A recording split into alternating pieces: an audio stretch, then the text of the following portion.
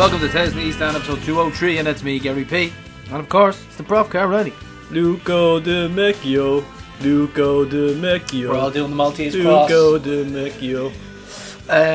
So it's a big one, Prof. It's a big one, we know. I've done all my research. I'm sitting on my book, actually. I have to move it from beneath. It's very warm, Prof. You don't want to be touching this book after where it's been sitting. We know who our European opponents are, Prof, but we'll talk about our sponsors first. Of course, the Lens of Credit. When you draw Maltese opposition in Champions League, it's Lens of Credit. You got your back. And of course, Ocean Electrical. Ocean Electrical are also on tour as well. They'll be with us in the fantastic... Actually, we're not going to tell you the name of the hotel because it's a secret. But we're going to move on anyway. What about our other new sponsors, Passion for Gardens? Passion for Gardens, check them out. They are a gardening landscaping company, and if you mention Tifties or Rover season tickets, you will get, I don't know what you get. You get some sort of discount, but they'll do your garden for you. You and really they do a great job. Shame, have you? They did my garden there most recently, and they did a great job. They're fantastic. They're brilliant. And they do it all, Prof. They do it all. So this week it's Saturday's edition of Tifties Hotline. So 8 Rovers men and women have called into the hotline with their dads. We all have the latest on the Champions League draw, and we look ahead to Oriel Park, aka The Kip, The Shithole, Chernobyl. Many names. On Friday. So reaction to the big deck cast, Prof. His sisters absolutely loved it. Yeah, we have a quote from them in a moment. It was another tearjerker, wasn't it? John Byrne, as usual. Quite often he can't get through these in one sitting. He has to listen to them in installments because it hits him, especially guys that he said himself he didn't know Big Deck very well, but just these larger than life characters hearing all the stories can be emotional for people to listen to again. Certainly can, Prof. It certainly can. But it was brilliant. So wonderful podcast. Thanks to everyone who contributed to that, and Gary and Carl pulling them together. Great to hear so many stories about our brother. Thanks again to also Valerie and Yvonne. That's the two sisters, yeah. Ray Whedon said his favourite deck rhyme for a Rovers fan was Mark Battle herding cattle. Mark Battle, what's Carl Riley? Nothing rhymes with Riley. I was trying to think of Parsons. I was like, Gary Parsons, Schmersons. I could just see the wheel turning in your brain, and there was nothing happening. No, like nothing rhymes with it. So really, really emotional and interesting pod. Like I never met him, and I don't know what his voice sounds like. That's what the thing was. So definitely, probably one of our most interesting ones because he's known all over every pub and all over Crumlin, Dublin, all over the place. So yeah, I met Jim Conroy at the programme fair on Pearse Street last Sunday. This was the first. It was the first programme fair in 3 years. So a long awaited one. And programmes just stacked up. He was amazed that you had Bose number one, as in the Bose fan. He loves the limelight. He loves the limelight. He just doesn't. Yeah. He wanted the limelight for himself. No, it was good seeing the usual people at the programme fair. Mick McCarthy was there, as usual, on the hunt for his first Rovers programme, 1938. Still proves elusive to him. And when I came around early, and the first thing I saw was Rovers away to Thomastown, Leinster Senior Cup 2017. Fuck off. And it made me angry. I was like, look at it mocking me. The only competitive game I missed in 2017. And did you picked it up? No, I was too angry. I was like, don't want it. And then 10 minutes later, Mick comes over and goes, "Look what I got, Carl. Thomastown." He'd after buying it. It's like, I can't believe I didn't have it. And do you know Gary Spain? You probably might see him on Twitter. Yes. He's famously has every Republic of Ireland international programme ever except one. There's one you just can't get. It's just impossible to find. Right. And I was looking around and I was like, where's Gary's table? Because like, surely he'd be wearing blue, or there'd be some sort of blue. Couldn't see any blue, so I went over and I was like, oh, that sort of looks like him. Then I stared at his jersey. Then it just dawned on me, it's a Treaty jersey. Treaty? Well, obviously he supports Treaty now. Oh yeah. Okay. Oh yes. You had no idea. It just never occurred to me not to look for blue, because like last time I saw him, Limerick, were they in the league back then? Oh fuck that! They would have been. Yeah. I think they went out of the league a few years ago, but just the last time I was there, and then I kind of sparked a bit of a conversation with Jim. I was like, if we changed colours change our colours, our name, God. our players, our songs, our chants, would you still follow the club? And we both agreed no. No, you couldn't. Fuck that. That's nuts. Couldn't do it. Yeah. So Good stuff, Prof. Great yeah. stuff from Big Deck. Just other quick notes. Christy Fenlon, he's always these things. That's Pat Fenlon's uncle, big Rovers fan. He has 8,000 programs. Jesus. And he is installed everywhere. He's an absolute gent. And I noticed one program on sale for €1,200. Woo! Which one? It's I think it was like, it tends to be 40s, 30s, 40s around that time because they're the rarest ones. Are they just as bad as touts, these guys? I don't know. Well, there was one table. There's a fella who he's a Sligo fan, and sure enough, I just see Mick and Jim talking about him. I was like, yeah, no, he's very expensive. And I was asking him, like, what does expensive mean in terms of programs? Because I'm picking up the odd thing for a £5. Yeah, that's what I'm thinking. What would they spend on a program like? Well, they wouldn't tell me. Jim wouldn't disclose how much he spent Never on the day. kisses and tells, what? I was like, was it 3 figures, Jim? He was like, oh, that kind of.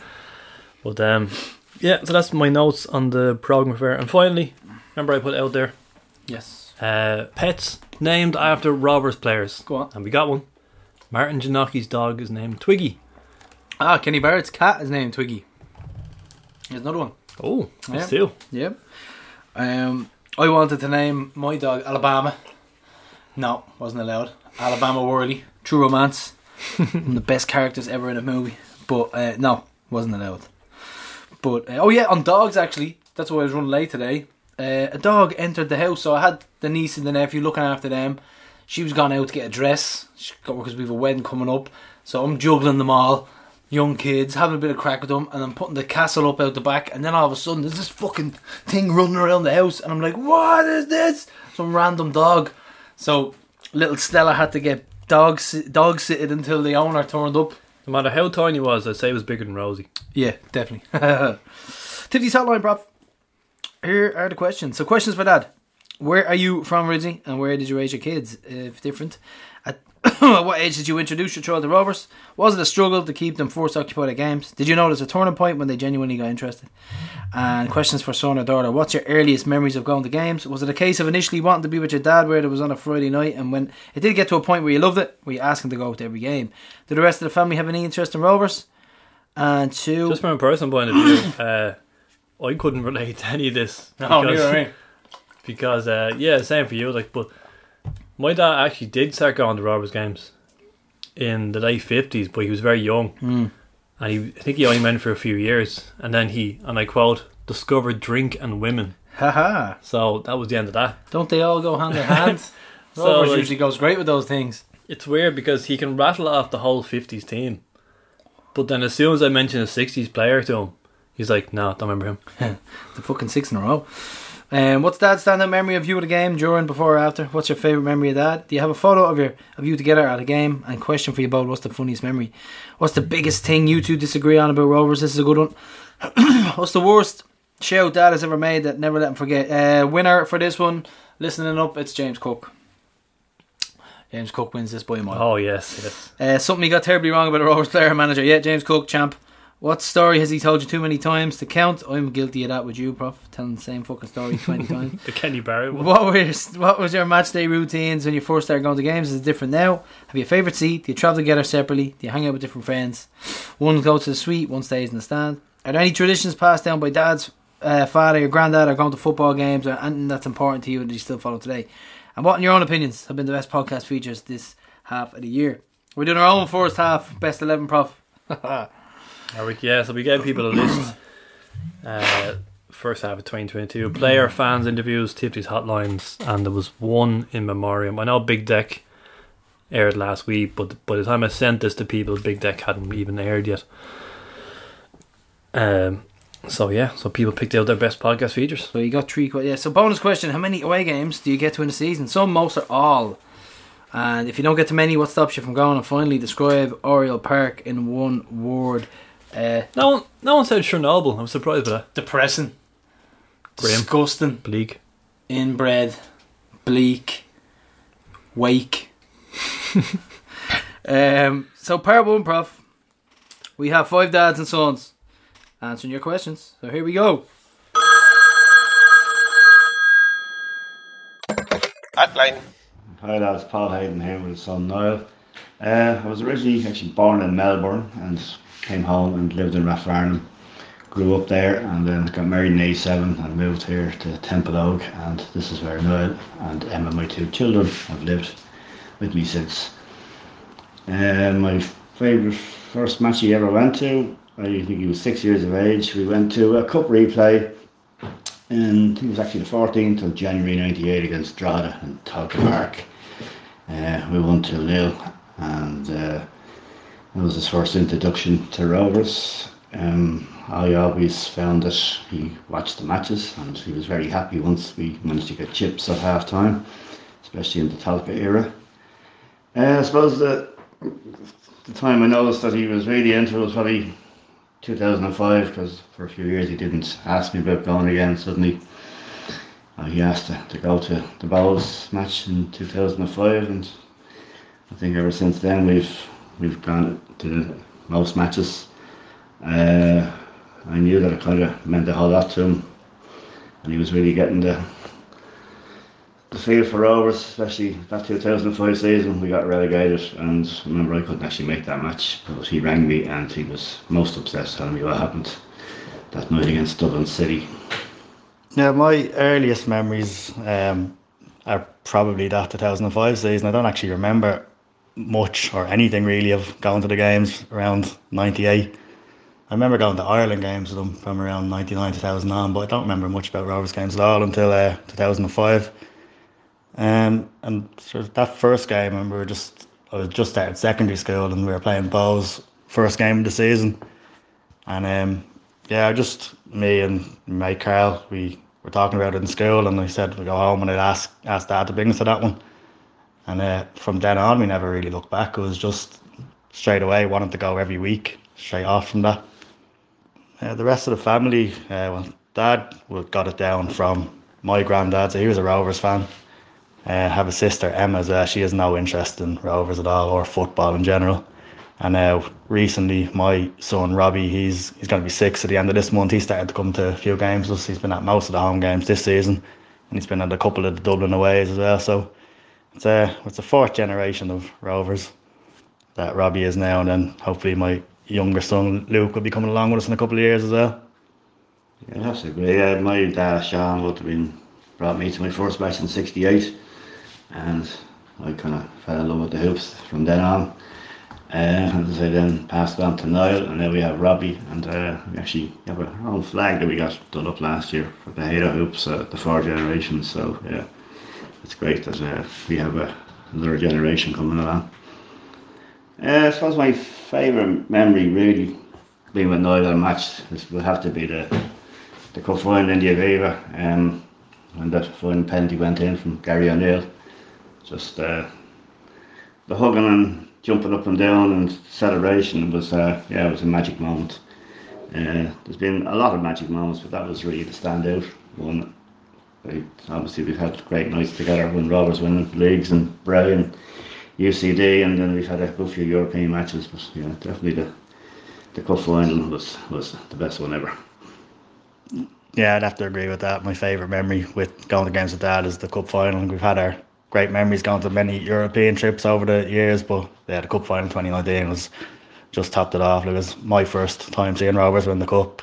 He'd been waiting over 30 years to see it happening again, so just when the winning penalty went in, just the two of us turning to each other and hugging, it has to be my favourite memory. And it was a great photo of us as well. We have up on the mantelpiece in the house here of the two of us at the end of that game, so that would definitely be my favourite photo of the two of us from a game. Again, there's loads of them from all over Europe. There's loads of pictures, but that one after the cup final would have to be the favourite one. Then funniest memory for me anyway would have been in Copenhagen in, I think it was 2011. It was just me and him. None of my mates went to that trip. Just me and Dad went over, and it was the night before the game, and it was well into the early hours of the morning, and we were in a nightclub at this stage, and some English bloke came up to Dad, and I don't know, so he probably would have been a good 15, 20 years older than me, but still considerably, probably 10 years younger than Dad at the time, and he was just chatting away with him, and I don't think he even realised my presence. He was talking to Dad and whatever, one thing led to another, and all of a sudden he was asking Dad if he fancied a threesome with himself and his missus. At that point, Dad introduced him to me. He said, "Oh, this is my son Niall." And at the time, it was very awkward. But looking back on it now, it's definitely one to laugh at. Yeah, well, probably one of my funniest memories of Niall was probably actually the first match I brought him to. It was that cup replay, and I met Paddy Mowan there, and his son was at the match too, Mowie, and Niall was down the front with all the Rovers fans watching the match anyway. So came home anyway, and his mum asked him how he got on, and he said it was great. And she said, "Well, what was the match any good?" "Yeah, but the singing was the best part of it." And she said, "What were you singing?" "Oh, the Drogheda fans, and Drogheda team were all sheep shaggers, and the referee was a wanker." So it almost put an end to him going to Rovers, but lucky enough she gave him a free one on that one, and he's been going ever since. The thing we disagree on most, and there's not too much we disagree on in terms of the football side of things, but the main one is supposed to be the whole Dublin GAA issue. We used to go to the games together up until I was, I don't know, whatever age, 13, 14, and when the whole stadium debacle started, I gave it up and he kept going. I understand why, he'd been going with his friends for as long as he'd been going to Rovers, so he might be able to acknowledge why we don't like the GAA, but I can understand why it's hard to stop going to games when you've been going to them for so long. Yeah, I'd say it's not really a major disagreement, but yeah, I totally understand what that happened between the Dublin County Board and Rovers in the stadium. I wasn't happy with it, but I was married to a Meath woman, and we used to always go to Dublin Meath games, and then as a family we went to Dublin matches as well, and we kept going. Obviously Niall stopped going when the whole thing happened in Corrin Junction, but myself and Lily and Emma kept going, and we kept going more or less up to when Lily passed away a few years ago. So basically my life at the moment is that I have two kids. Niall, my son, I go to all the Rovers games and some morning games with him, and I go to the Dublin matches with my daughter Emma, and it's probably the happiest things I do with my kids, and I don't really want to stop it, even though I do understand that a lot of Rovers fans have a major grievance with the GAA, but that's just my reason why I still go. Dad hasn't had too many bad shouts that I can really think about at Rovers. Now, he has some awful opinions in general and football wise, but when it comes to Rovers he's usually bang on from what I can see. But probably the one thing that stands out was he voted for Ethan Boyle as Young Player of the Year a couple of years ago. I think it was 2018, the year Bazunu actually won it. So yeah, I'd have to say that, because you can't be voting for Ethan Boyle for anything really.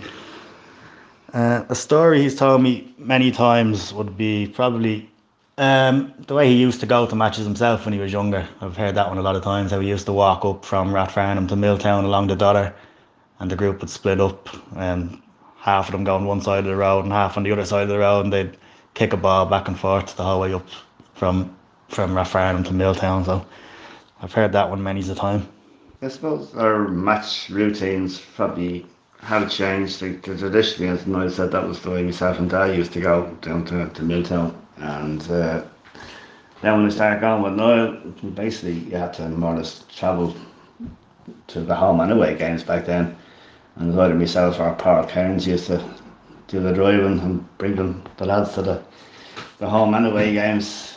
And I suppose that was like that until we actually got to Tala, and I suppose now since Tala, and especially since the suite is now open, and we're season ticket holders and now we're members, that we now go together and we go for pints, and of course we have one of Ray's curries now at every home game. So yeah, I suppose things have changed, but I think they've changed for the better, and it's always good crack at meeting the other lads up at the suite before the match. And yeah, that's kind of our routine nowadays. We've kind of split up on away games recently. We used to go on the Tala Hoops bus together, and then the Gary Twig one. But now in more recent years, I'd get the Tifties bus and Dad will get the Wack Express from the Pines. Although he has been on the Tifties bus a couple of times himself. So. Yeah, I usually sit up the front and leave all the mayhem behind. But yeah, no, usually when Whack runs the bus from the Pines, now that I'm retired, I can just saunter down, have a couple of pints before, and I know we leave a bit earlier than most of the other buses, but it suits me fine. My one word for Oriel Park, well, I have it keyed into the phone every time, is I have it down as shithole park, so that would be my description of how up there. Yeah, I don't think you have to overcomplicate that one. My word to describe Oriel Park would be kip. Simple as. Away games, we go to all the away games pretty much, and most of them anyway. You'd need a real standout reason to not go. We don't just decide to ever not go to the game. We go to most of them. I've only missed one this year, Finn Harps, because didn't have anyone to mind the kids. But, Dad's been at all the away home and away games this year, so. Yeah, it's usually might be the odds holiday might clash, but we try to basically book holidays around the Rover season, especially now it comes into a bit of a run in Europe, so kind of try to not get anything to clash with that. And so the only other reason that I might miss a game would be through illness, and that happened last year when I got COVID and I couldn't go to the last match, see the league presentation. But my 3 favourite podcasts from this season, I'd have to say, first would be the Greener one at the start of the season. I just thought what he was saying gave a great insight to the current group of players and management, and just how they get it. They really understand the club, and we knew that anyway, but that podcast just really gave a really good insight into how much they understand the club and the fans and everything. And it's just a great group of players and management that we have at the club now. Then secondly, the Roddy one, purely for entertainment value, even though I didn't believe a word he was saying. But you might as well have had Roddy Doyle on reading a novel. He spoke so much spoof, but entertainment wise it was a good listen. Thirdly, I'd say the one from the DIH with the Pride of Rings End lads. That was very interesting as well, and I think I have to give them a call out, otherwise they wouldn't be too happy if I didn't mention that one. So they were the 3 I'd go for. Yeah, my 3 would be definitely enjoyed the Aaron Green one, great insight into the club. I also enjoyed Roddy more or less for the comedy element of it. And the other one that I really enjoyed was actually the Sean Francis one. It was kind of a period where I wasn't probably going as regularly, and it was nice to kind of listen to him talking about the times when the club was probably struggling because we were in Talca Park and various other grounds, and as I say, I didn't always go that often back then, so it was nice to kind of be filling in a good few blanks for me and my kind of many years supporting Rovers. Thanks, lads. Yeah, thanks, lads. Come on, Hoops. All the best.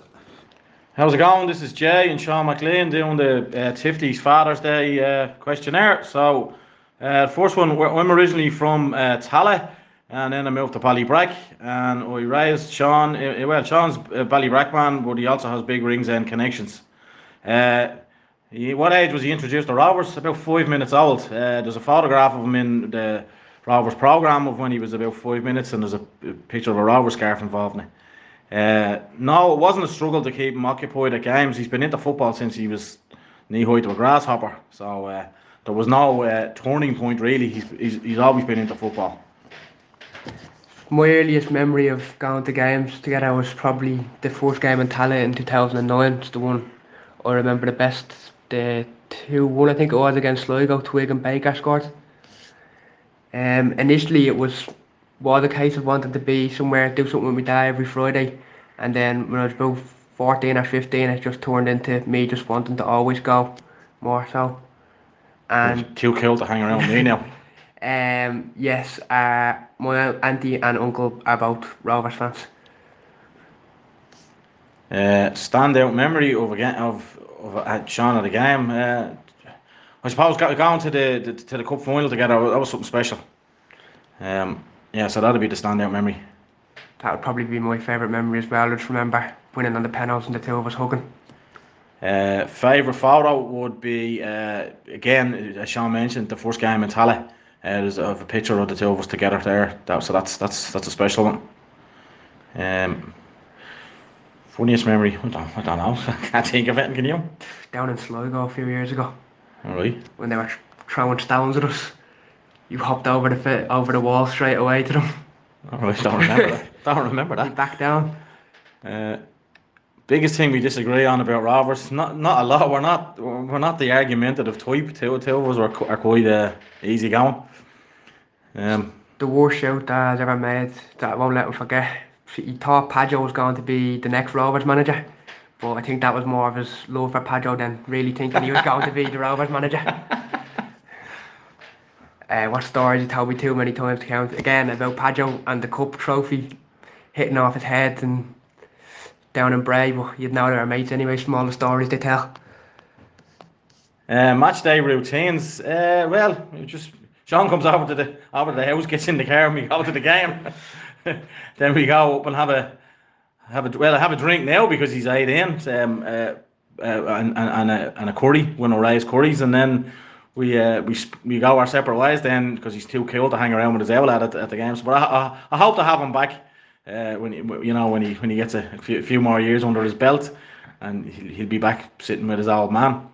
There's no real traditions. My dad wasn't a football fan at all, really.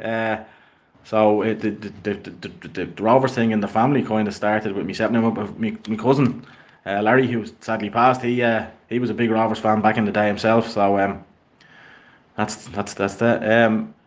Best podcast for me would have been Roddy. I just thought that was quality.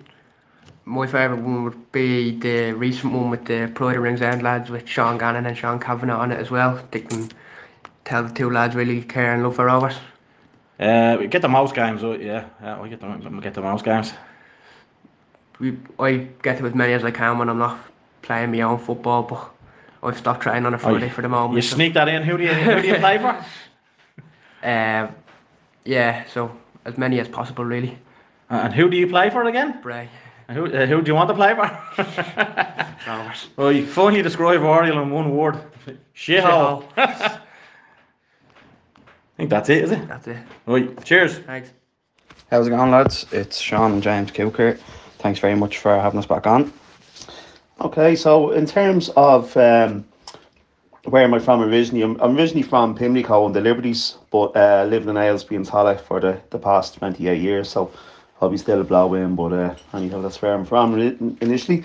In terms of the age, brought the kids, well, I brought both my sons, Sean and Keane, when they're around 2 years of age, and obviously initially the attention span is 0 at that age, and obviously they're more interested in what's going on around them, the crowd, the noise, and of course the goodies from the shop. But gradually over time, the interest in what's going on the pitch takes over, and that's it's a great turning point to reach. So happy days with that. No, there was no particular turning point. I said it was gradually just it was a gradual process, but they got there eventually. And just on myself there, the earliest memory I can really think of would be probably Cove, the night we won the First Division. That, or I think in the same season, it was me, my brother and my sister were mascots for the Pats game in the Cup. So I'd say either of them travelling down to Cove or the being mascot for the Pats game would be my earliest memories. Yeah, well, I suppose I think like any kid, like growing up, your dad is your hero, like, and you kind of want to just do whatever they're doing, and it's like they're going to the shop. It's like, oh, can I come? Like, so just, yeah, of course, like on a Friday night, like it's like, oh, you're going to the match, yeah, can I go? And I think I went through, as most people probably did at that stage, like a year maybe where I had no interest in going or whatever. Still very young, like, but just then when I kind of started understanding it a bit more and stuff, like I just loved it, like just couldn't get enough of it, and I just couldn't wait to go on a Friday night. The rest of the family, just really my brother and my granddad would have went years ago in Milltown, but myself, my brother now both have little boys, so fingers crossed, all going well. There'll be 2 more hoops in the next few years. In terms of standout memory of the lads at the match, I think my standout memory was without doubt the first game in Tallaght, because the two lads, Sean and Keane, would have been dragged around so many so-called home grounds over the years, places like Sandstreet and Richmond and Talca, etc. And of course, they got the usual slagging in school from the so-called United Liverpool fans for following Rovers. So for me, like, that was their reward, you know. And also to have my late dad there on the night was it was very special as well. So that'd be my standout memory. Probably my standout memory would probably be, it's kind of a recent enough one, the cup semi-final against Bowes. Obviously, like most people, we were all nervous wrecks leading up to that game, but me to have Marcel literally was refusing to go, genuinely saying no, I'm not going. But I insisted on getting him a ticket, and even up until the day said he wasn't going, but convinced him anyway. Drove out there, and then after the game he came over and gave me a big hug and said thanks so much for making me go. So yeah, that's probably my best memory. In terms of funniest memory, I think over the years one of the funniest memory was the time we flew down to Cove. The three of us flew down to Cove to see us win the First Division title, and we were staying in a hotel that could you could probably only describe it as being faulty towers. There was staff encouraging us to complain about the room to get a discount, which we did and which worked. There was staff drinking on duty, and the bar staff eventually abandoned the bar, and they told the Rovers fans to look after themselves and leave the money. So you can sort of guess how well that went.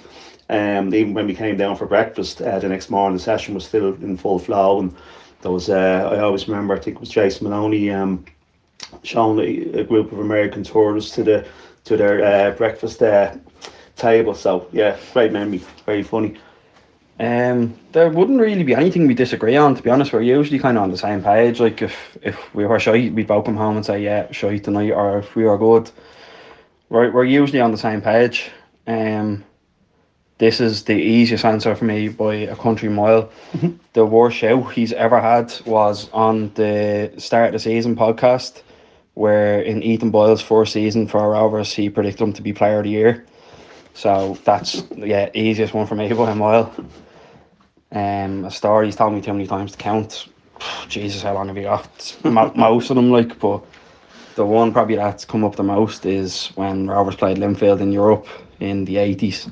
That he had a ticket for the game, was told by his job that you can't go, and went anyway and got sacked the next day. So that's probably the one that's come up the most, yeah. In terms of match day routines, I go to the East Stand and Sean goes to the South Stand. So we sort of do our own thing, but we'd often have a pre-match point in the suite together, so that's always nice, you know.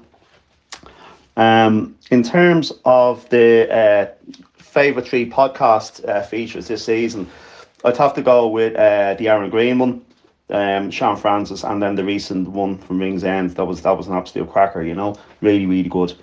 Yeah, myself on that, I've actually Green and myself, the Ringsend one, and surprisingly Roddy. I thought now I'd probably just get wound up listening to Roddy, but I actually really enjoyed it.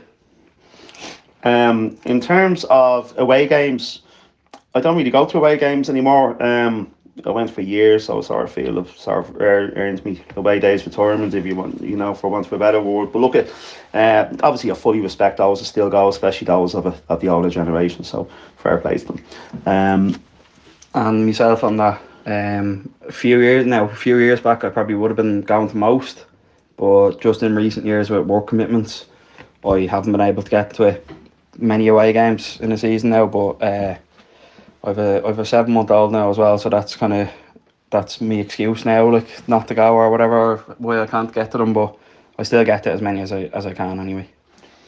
In terms of the describe Oriel Park in one word, I think it's very, very hard to describe the Oriel Park in one word. There's several words you could use to describe it, but if I had to just nail one more down, it would just be a kip. Simple as. It always has been, I think it always will be, so that's that. Yeah, that's exactly what I had as well. All right, lads, listen, thanks for the opportunity, and keep on hooping. Thanks very much, lads. Cheers. Hi lads, Willie Hopkins here. I'm with my son Kane Hopkins. I'm originally from Drimnagh. We're currently living in Crumlin. We're Rovers fans mainly because my father, who's from Ringsend, was a big Rovers fan. So through him I started being a Rovers fan, and obviously the kids followed on after me. I introduced my kids to a young age to Rovers, generally around 3 or 4. At some stage I would have brought. I have 3 children, all 3 of them all Rovers fans, and introduced them quite early. It was a bit of a struggle sometimes to keep them occupied at games. Kane, for example, if you ask him how many floodlights there are in Tallaght, he'll be able to tell you, because he used to spend a lot of games counting them, and it became a big running joke in the family about Kane counting floodlights. We noticed a turning point when they were more interested, when they started actually playing football themselves with their local teams.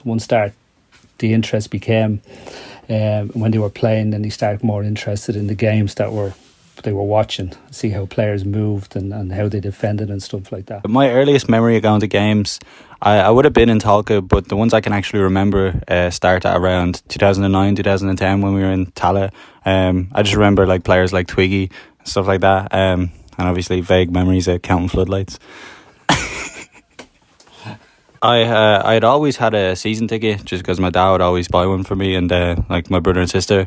I'd say around, I would have been about 7 or 8 when I actually properly got interested in the games, and from there I just wanted to go to every single one of them. Yeah, all the family are interested. We're all Rovers fans. My eldest son was living in Cork now. He has a Rovers tattoo and I have a Rovers tattoo, and my daughter Roisin, she is planning, I believe, on getting a Rovers tattoo somewhere along the line. So yeah, so it takes on from, as I said earlier, my father. So yeah, we're all big Rovers fans, including the missus, who's an event junkie. She comes to all the big games or travelling away with us. Other family members interested in Rovers, yeah. When I was growing up in Drimnagh, my elder brother and his friends would be Pats fans. So I remember if I wanted to go to a game, I would have been too young to travel out to Milltown, so I'd have been dragged down to Inchicore with him and his friends. And I always remember standing in the home end, and particularly when we were playing Rovers, and when Rovers scored, I'd celebrate it. To go to getting slapped or kicked from other Pats fans. But as my father was a Rovers man, I always stuck with him and I stuck with Rovers. One of the standout memories I have of Kane would have been in the cup final against Sligo. I remember him we were all standing on the seats trying to see the game, and he was sitting down. I said to him, "You're not watching the game?" And he goes, "I'm watching it on the telly," because he was so young, he was trying to stand up, he couldn't see it. The other proudest moment of having him when he does some work for the Shamrock Rovers media team, and he was on the pitch videotaping everything, and he'd be on at the end of the game. I think it was particularly one of the EA Sports Cup final. He was taking all the photographs. Obviously more recently, after the celebrations up in Tallaght when we won the league, he was on the pitch doing some video working for the club, and really, really proud and standout moment for me that would be. One of my favourite memories of me dad at a Rovers match would have been in 2018. He had a hip surgery, and we drove down to the game against Galway, and Gary Shaw scored last minute for us to win the game, and this lad on crutches decides to try to do a pitch invasion, and he was struggling to get over the wall, and I was just watching him. It was one of the funniest things I've ever seen. One of the major things we disagreed on was my dad thought Cameron King was player of the... No, I'm joking. No, we don't disagree on much. Probably team selection is the one that we'd argue over most. The worst shout my dad has ever made was, I don't know what game it was. It was during the lockdown anyway, and we were watching one of the games on one of the streams, and he went to shout for Liam Scales, but instead of shouting Liam or Scalesy, he shouted Schemo, and like the whole family were just looking at him like, wait, what's he trying to say? It was, yeah, we don't let him forget that anyway. Also, one of the things I don't let him forget, it's not a shout, but we were, I think it was the Bray game. He was walking into the ground with a bottle of water, and one of the stewards wanted to open the bottle because he thought there was like vodka in it, and he wanted to sniff it. So my dad opened the cap and put the bottle right up to his nose, and so your man leaned in and he squeezes the bottle and absolutely drenches your man, and it was that was funny. One of the stories he does not shut up about is singing in the rain in Medina and being under the stand. Yeah, he just likes to rub it in because I was too young to go. Or White Hart Lane. He just does not shut up about it. We generally have the same routine when we go to games. I like to get the match early-ish, not too early, but we just to get parking in the square or up at the stadium. We stand in the same spot. We had the same seats in the east stand, and now we've moved to the south stand. We all stand together all around in Block Y. We now obviously go to the bar and the suite before the game, have a Coke or a Heineken Zero. So it's pretty routine stuff that we do. I like to be games early. I don't like to rush. I want to try and get the team sheet, have a look, and generally just chill out before the game starts. Just enjoy the day. Yeah, to make it a more memorable moment. There's not many traditions that there's actually no traditions that we pass down. My dad, although he's a big Rovers fan, and in his younger years he followed Rovers all around the place. But as everything else, once you get married and you raise a family, that takes priority, and he spent a lot of time on work. So he had stopped going to games then. So I don't know if there's any little traditions that the kids may have. My kids have picked up that they may follow today. I don't think there is there? If there's anything that you do? No, there's nothing really. No, there's no traditions. Yeah, for podcast, the best one for me would be number 3 would be Aaron Green one. I enjoyed that. The Barry Murphy one I really enjoyed because it was actually recorded in my sitting room. I wasn't here that day because I was at work. And number 1 for me would be the spoofer Roddy Collins, because either I have dementia or Alzheimer's, either he has, because I don't remember. I remember it differently, the stuff that he was telling me. Listening to 3 Guys Together, I thought it was that comedy trio Foil, Hogs and Arms with a new show or something, because Roddy Collins is a spoofer. Yeah, Roddy would be in my top 3 as well. His book belongs in the fiction section. Anyone that says elsewise is also a spoofer. I love the Green one. Obviously I really like the Barry Murphy one as well, because I was there when it was filmed, and he was one of my favourite players growing up. But one of my favourites would have been the one with Con Gartz. They're just genuinely very entertaining to listen to. That's obviously why they're the 2 commentators now. We tried to get to many away games as possible throughout a season. The only things that really stop us from away games is either weddings or funerals. In fairness, we have a wedding next week and we're leaving early. It's a 3-day wedding and we're leaving early on the Friday morning to go to the Dundalk game, which hasn't gone down well. But hey, priorities. Rovers are our first love, so that takes priority over everything. Describe Oriel Park in 1 word. Shithole. Squalor. That's us. Thanks, lads. Thank you. Keep up with all the good work. David and Daniel Cleary. I was born in Sandymount, a stone's throw from where Rovers were born. I now live in Ballantyre. That's where I raised my kids. Daniel's first game was actually in Richmond Park. I was less than 1 at the time. The time I actually had never had an issue with Daniel to keep him occupied. Molly would be a different story. Deck used to call her Duracell Bunny, but luckily we had the Fords to help us out on that one.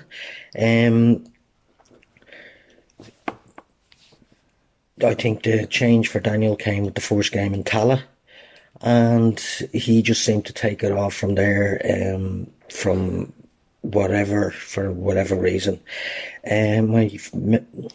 My earliest memories of going to games, then I think the first memory that springs to mind would have been the first game in Tala. Would have been one of the first games that I was actually interested in, and there was a particular steward who happened to stand in front of me for the whole 90 minutes. You must have asked him to move 3 or 4 times.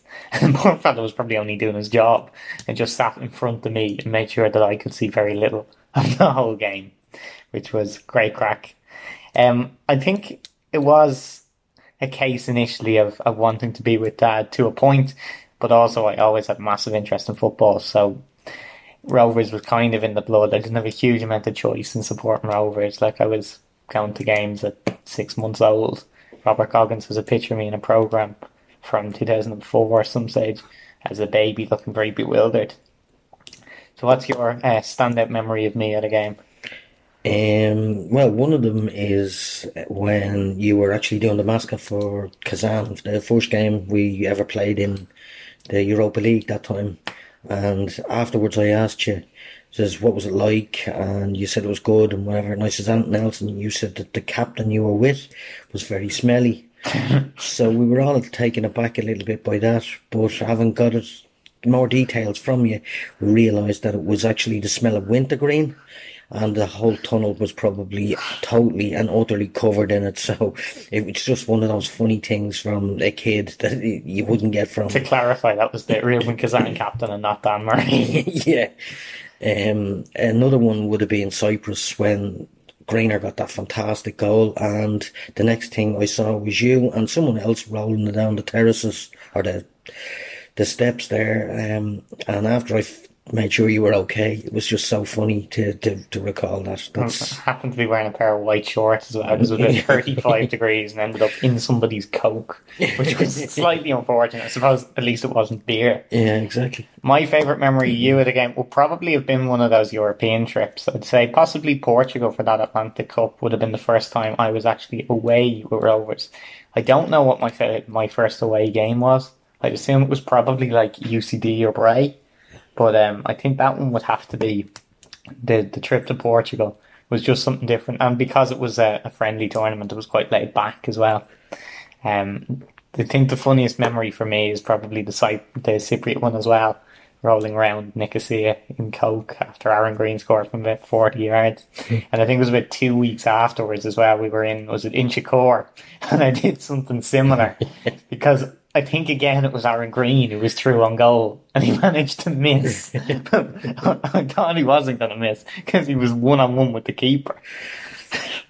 There's not a huge amount we disagree on about Rovers really though, is there? No, the odd player, that'll be about it. Yeah, the worst shout you've ever made, I don't know.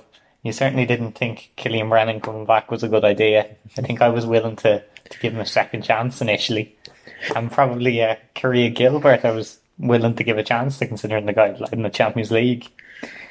And the story you told me too many times to count is a lovely story actually that I have no issue hearing. Is you and Big Deck walking around Kazan looking for Russian dolls for Molly. I think that just kind of encapsulates Deck as a person, to follow you around in minus 20 degrees looking for Russian dolls because Molly wanted them and he was willing to do that. Yeah, exactly. Yeah. Our match day routines are obviously very different now, aren't they? Yeah, well, we all used to go together, so it was the whole family. It was a family thing. Now, with you doing the PA, it's us doing our thing and you doing your thing very, very early. Yeah, I've actually only ever watched one match from the South Stand. Every other game has been in the press box since I started doing the PA. It was the 0-0 draw against Dundalk at the start of the 2019 season. It was a fairly boring game. It's my only experience with the South Stand. I would kind of like to try it at some stage, I suppose. It's actually, when it's full, it's great, but it can be a bit hectic as well. Any traditions passed down by your dad? It has to be the one about not leaving early. It's the only one he really had. Don't never leave before the final whistle. That was the only one. We did break that for the EA Sports Cup game against Bray a few years ago, where Leon was in goal. That's right. Went to penalties after extra time. Yeah, and it was freezing cold. Yeah, we did. Yeah, we did actually let him down on that. Forehand Vodjic hit the bar that day. If you remember. Right. Yeah. So the best podcast features this year, I think one would have to be the lads from Clear the Head. Yeah, I enjoyed that. Yeah. What else would you go? The Rings End one was good for me because Richie Kiernan, David Kiernan I know really well. Jody Bourne I used to know really well from the 4-in-a-row team. Haven't seen Jody in years, and it was nice to actually hear him talking so well about Rovers again. I had so many conversations with Jody about that 4-in-a-row team and afterwards as well. And I suppose the Big Deck one from last week, yes, a lovely tribute to him. Yeah, exactly. And the one initially done about Big Deck as well. I know it's not from this year, but and the one from me dad, but that wasn't this year either. So it was they were all really, really, I suppose, personal, but that's the way it goes.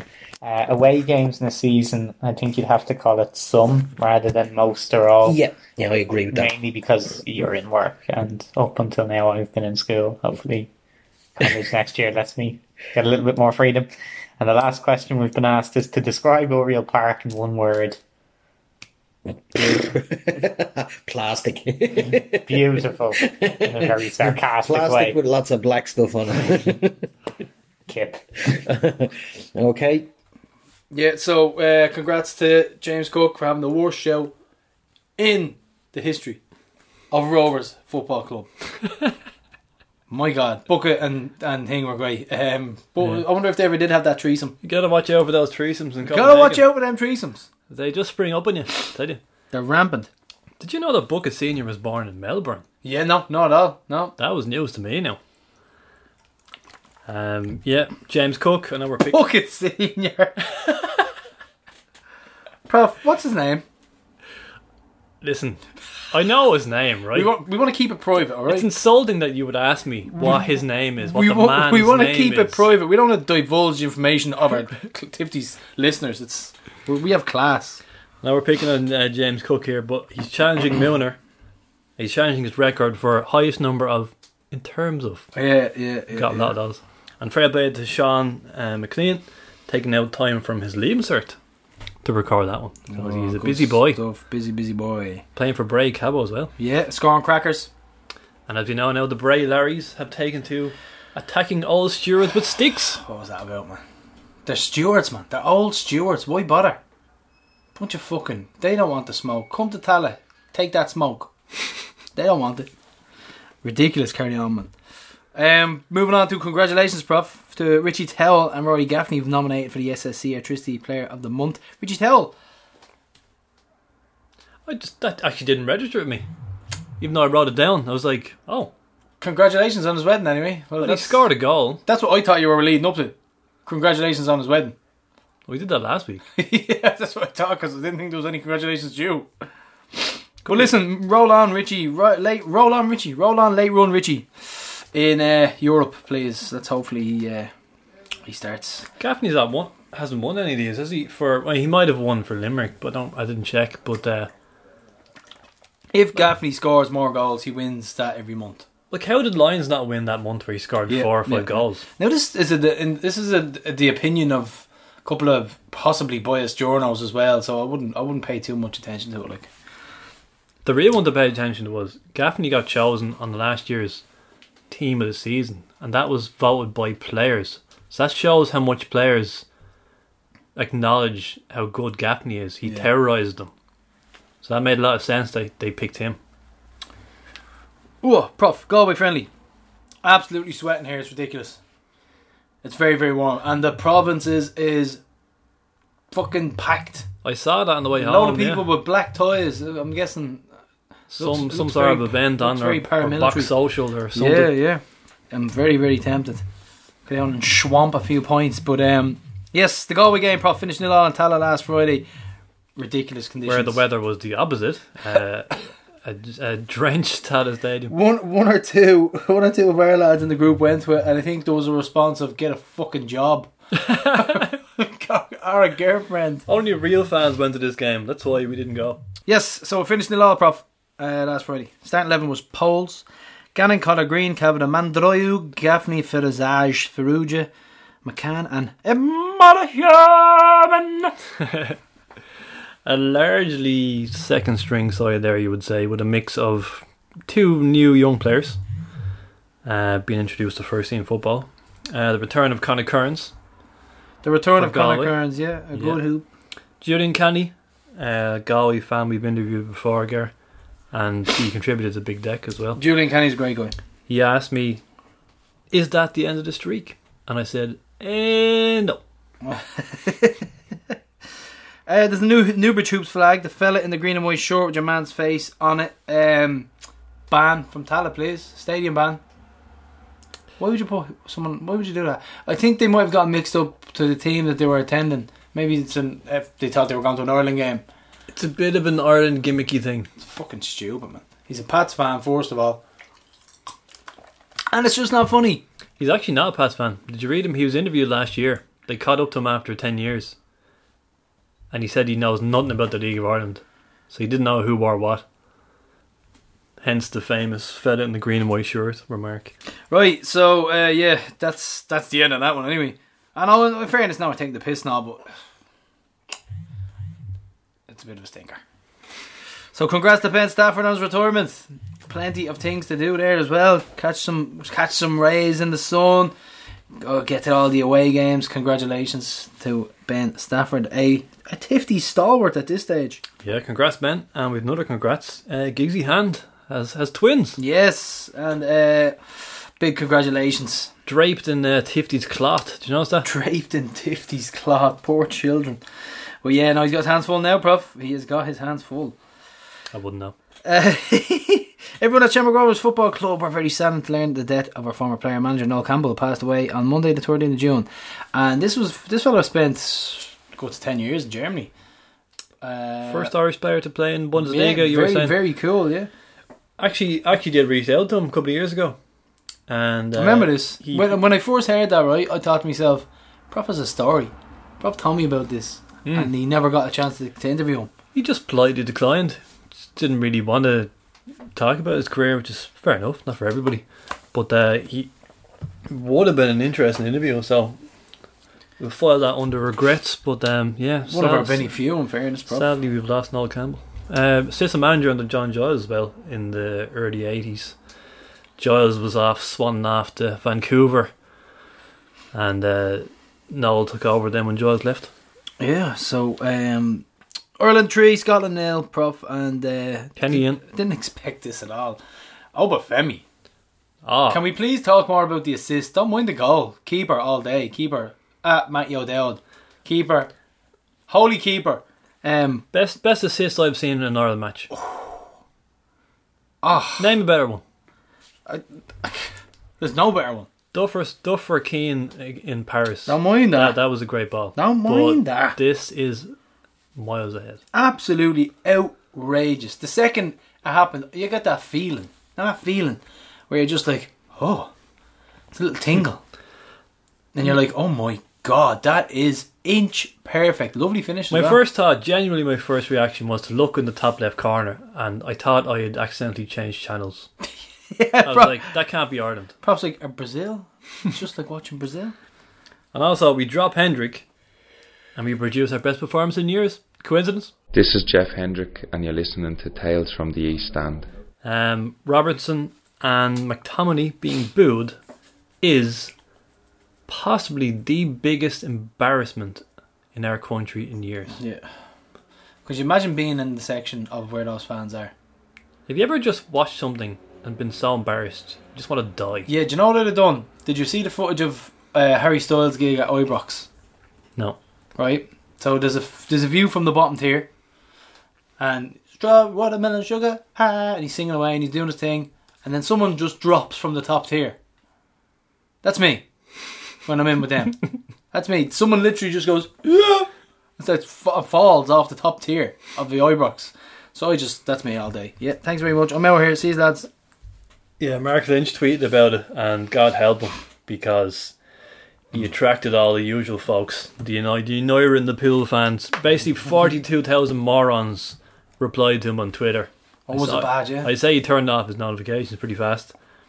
And I also enjoyed this one. Ireland and Scotland fans, before the game in the pub, they were singing "We Hate England More Than You," and they were singing, that eventually became "We All Hate England." And then Barney replied in the chat, just very succinctly, voted to remain colonised by England.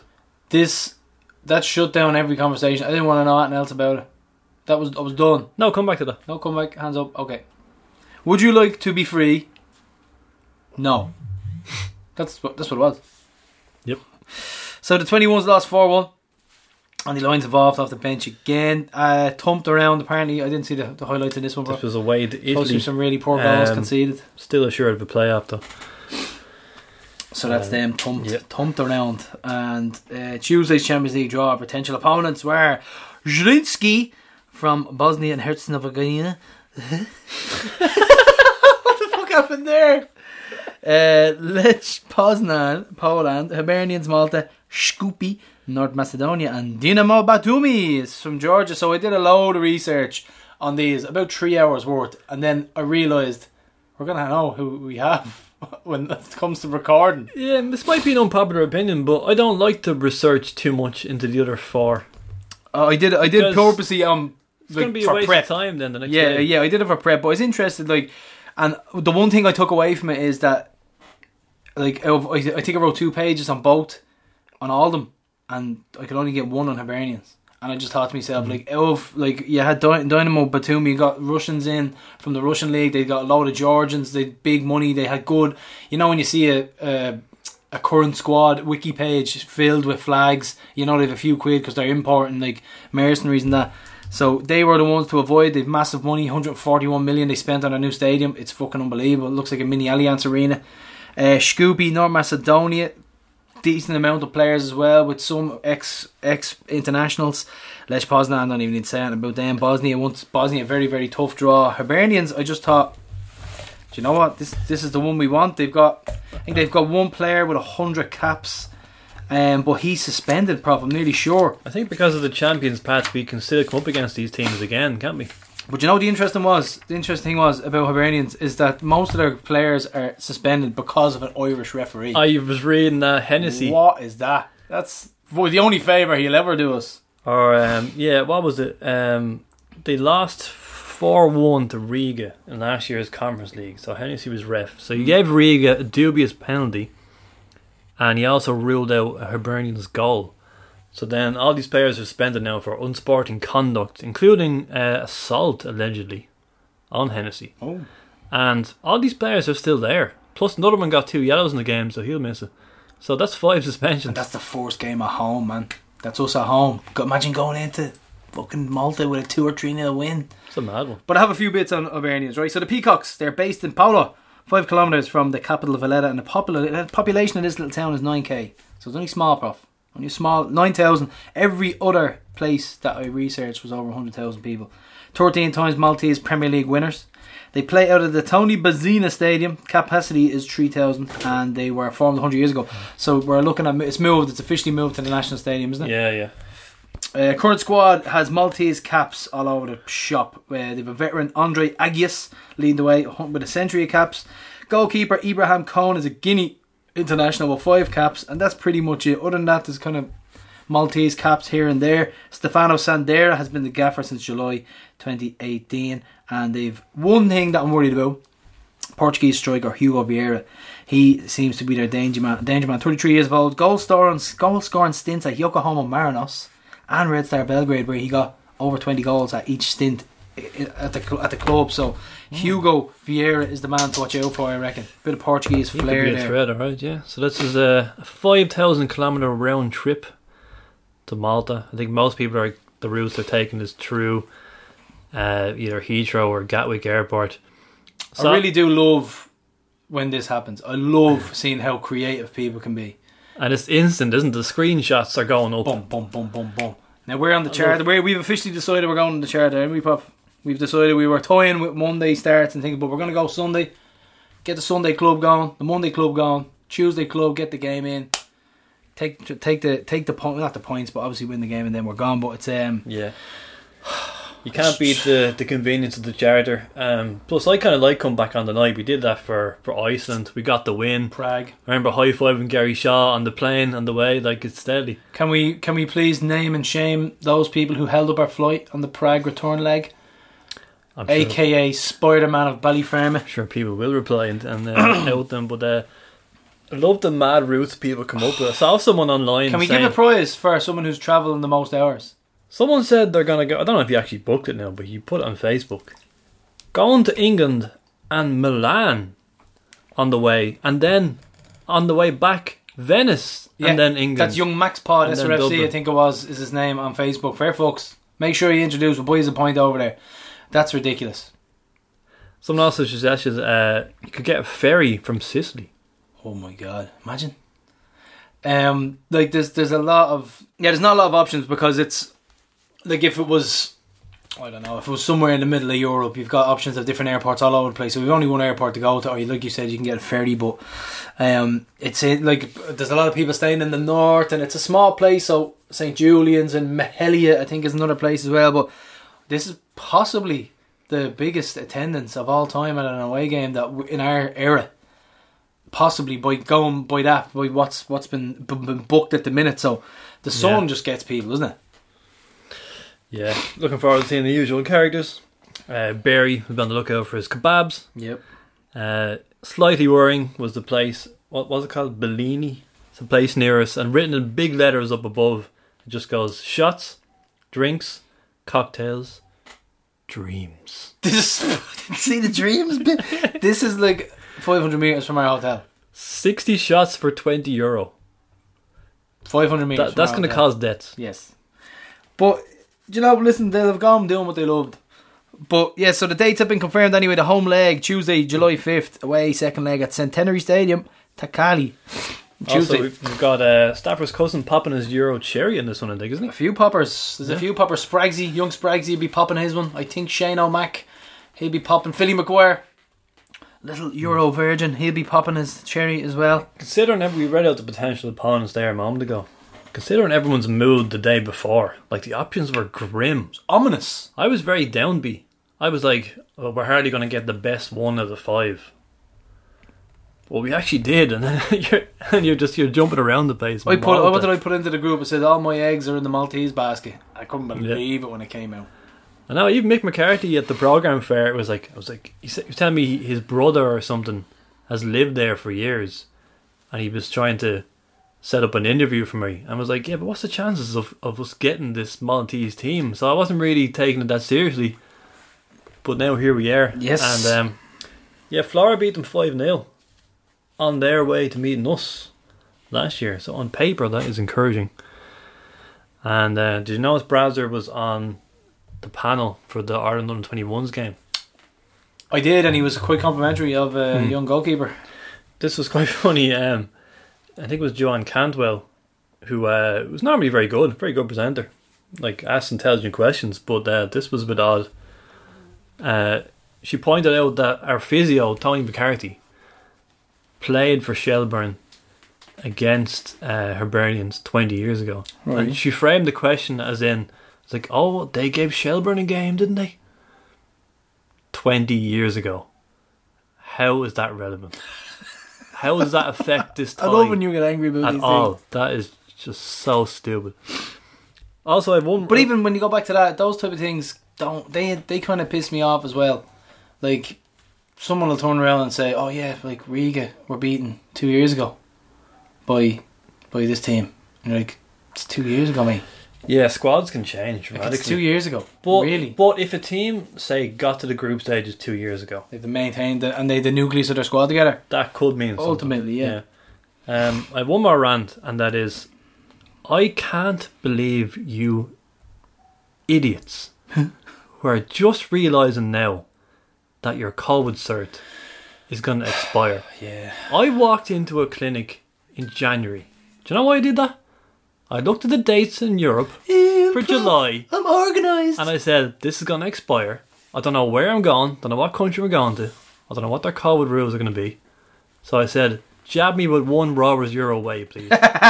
Euro. Stick me with the Rovers away jab. And she was like, what? No, give me the boost, the boost thing, whatever. Yeah. Fuck you, bruv, right? It's because you're organised. One fella... There is literally no appointments, by the way. There's no appointments for boosters in City West or anything like that. There's coming up this Sunday, but I'm not taking one because I'm going on Monday. I'm going to Portugal on Monday. I'm not getting a booster because that will fuck me up. I guarantee it. I'll end up fucking sick or something. I'll get one in the chemist in the next when I come back from Portugal, and then I'll have 10 days. So if you are travelling on, let's say, the 10th, like us, you will need your booster before July. You need it 10 days beforehand. I think a lot of people get your got booster it in June. I think a lot of people got the second jab in August. Yeah, I did as well. Mine was October 5th, so mine is July 5th. I can travel to where I'm going till July 5th, but I need a booster. Lads, this is very important. We don't want anybody left at airports. Get your booster before July. Get it in June. You'll have 10 days. No issue. Adrian Dunn Pharmacies, they will give you a booster. Get in touch. There's one in Lucan. I'll be there next Friday. Does this pharmacy sponsor the podcast? No, not yet. Another group I'm in, a young man, I won't name names. The moment the draw was made, he started asking people, how long does it take to renew your passport? Are you for real? What are you doing? Is this person 18? Possibly not. Just sitting there, waiting, probably on their mind anyway, in the last while. The dates have been up there in nights for 6 months now. And don't forget, Emer Higgins has downgraded the service. The name of the service, it is now the Passport Post. It's not Passport Express anymore. Congratulations to Emer Higgins. She's in my neck of the woods, my constituency. Fucking headbanger. This isn't something I would usually get annoyed about, because I'm a terrible procrastinator. I often don't look ahead with these things, but just something like this, I find it very bizarre. But I was in my other travel mode because I'm going to a wedding, so I was thinking, grand, all sorted. And then she was like, yeah, it's HSE lady. She was like, yeah, it's the 5th of July. I was like, ah! Right, so should we progress, Prof? We get the winners of Ludogorets and Sujecka in the Champions League second qualifying round. So the defeated side in the Champions League first qualifying round tie will play the defeated side in the tie between Levadia Tallinn and Viking Reykjavik in the Europa Conference League second round. So it's a bit weird reading that one, isn't it? Because you're like, oh, I'd fancy them, but then you're like, oh no, hang on, don't want to play them. Yeah, so that's if you lose. Bulgaria, Sujecka, or we're going to Reykjavik again. We'll go back to the Dubliner. Most expensive place in the world. Don't even want to think about that tie, because gotta win this. Totally agree with you, Prof. Yeah, let's slash that one. And think about what it means to win this tie. We win this round, we're basically guaranteed that one shot at group stages. We win this round, we're guaranteed to be in the playoff round of the Conference League. It's ridiculous, man. I don't want to think about that. It's very, very. I don't want to think about it. And if we win this round and then lose the second round and go into the Europa League and win that Europa League tie, then we're in group stage. Stop that, Prof. Yes, so that is that. And we move on to the United Union. Prof's favourite cup is abandoned because of the scheduling issues. It was in the news again. Brendan Ogle, a trade unionist at the Dundalk and a Dundalk fan, was instrumental in the introduction of the competition. Lays all the blame at the door of the Yellow White clubs for turning their noses up at the 60k prize. And the winner's not being interested in the competition. Ooh, that's a new revelation. I thought a lot of what he said here was bollocks, to be honest. His own baby fucked died. That's what it was. It's, you know what I mean. It was his own little project, and a fucking. The fact is, if they tried to shoehorn those semi-finals in at the end of an Irish League season as well, those clubs would have reacted the exact same way. I think it's stupid to claim anything otherwise, and just put the blame on the clubs. Why were they trying to arrange this competition when our season was over? Should have been our pre-season or during the season. And that's even aside from my usual complaint, or my complaint all along. All they had to do was make it a Rovers versus Linfield final. Imagine, Prof. In the Aviva. Imagine. It was shooting fish into a barrel. All they do had you to want 20,000 people at a match? Yes. Okay, make it Rovers Linfield. Now, I sympathise with your man on one aspect. He's talking about the money spent on the trophy and the medals, and they've gone to waste. That is sad to read now. Oh, so they're all sitting around. Can we have them? For the 50s 5-a-side? There you go. That is a shame. But, like I said, why did it have to be a semi-final? Why did it have to be 2 legs? Why did we have to play our semi-final against Pats on the same night as their semi-final? And when we wanted to play it on a different night, they said no. Why did it have to be the same night? Why all these stupid stipulations? And then when it doesn't go right, they say, the clubs turned their nose up, but didn't want the money. Your organisation of it was a shambles. Prof, I love when you go deep. So that is that for Prof's rants. Underage fixtures this weekend, under 17s, the Women's National League, Rovers against Cove. That's 18th. On Saturday. Oh god, I'm dying here, Prof. Sound like Stephen O'Donnell. We'll hear from him soon. Yeah, 3 p.m. kickoff. We have under 15s Cup Finn Harps versus Rovers. Illustrated National School Sunday 19 2 p.m. kickoff. On the 7 National League Cup, Kerry versus SRFC in Mount Hawk Park, Tralee. Prof, there's a little away trip. We might be able to interview someone who's gone down, so we'll keep an eye. Possibly not the first time our Rovers have played down there, but interesting to see now. They've been in the news, and Billy Dennehy last week is very good. Yep. On the 19th National League versus Pats, this is a big one. Monday 20th, 7:30. Get on down to that one. Richmond Park kick-off at 7:30. And we have the under-19s Women's National League. Women's National League, it's Peamount Rovers. PLR Park, 2 p.m. kick-off, Prof. That is the underage fixtures. And next up, Prof, we have the quiz. Yes, it's what Glenn Dunn calls his favourite time of the week.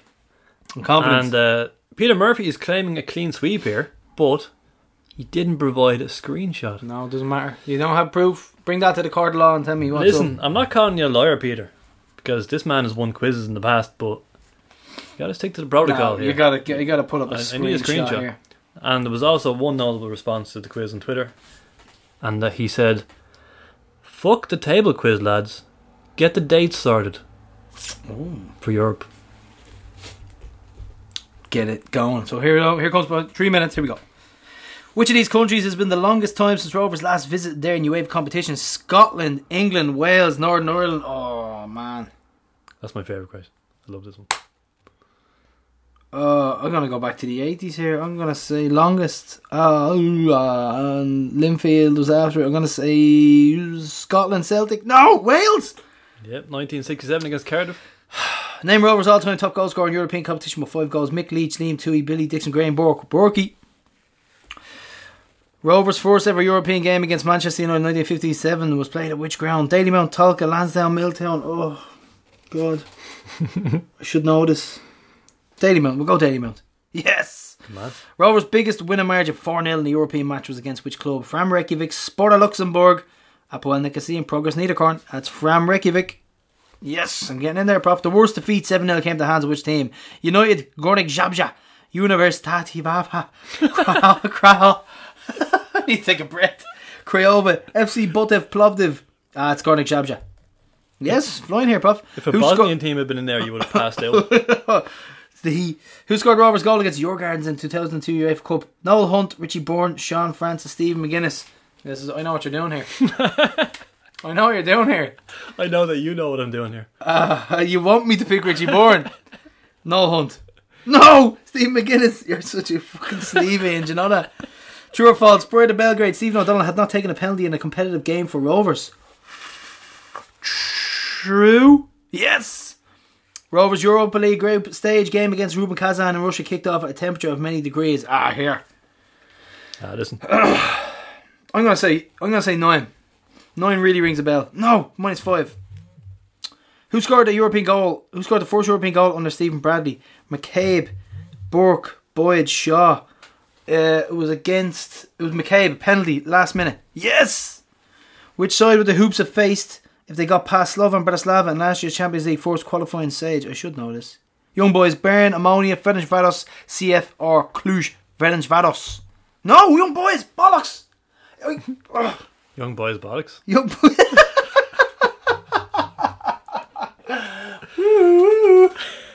Hold on, am I done? Yeah, 6 out of 10. That's not bad.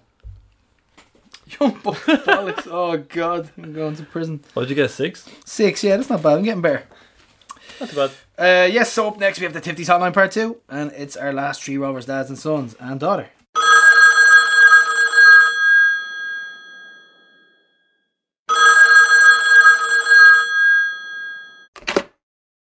Yellow. Well, lads, it's Liam Kearns and Michael Kearns calling here from Dublin 12. Some of you may know him as the Whack, and we're calling in for the Tifties questions for Father's Day, the special Father's Day podcast this week. So the first question is for yourself, Dad. The question is, where are you originally from, and where did you raise myself? And then also, I think to add on to that, it was, what age did you introduce me to my first game, and how did you keep me occupied at the matches? Okay, originally from Walkerstown, and we used to get the 8 in at the Star Summit to Milltown every Sunday. And what age did I introduce Liam to Rovers? I'd say he was about 6, 7. And was it a struggle to keep him occupied? Yeah, at first it was. It took a while.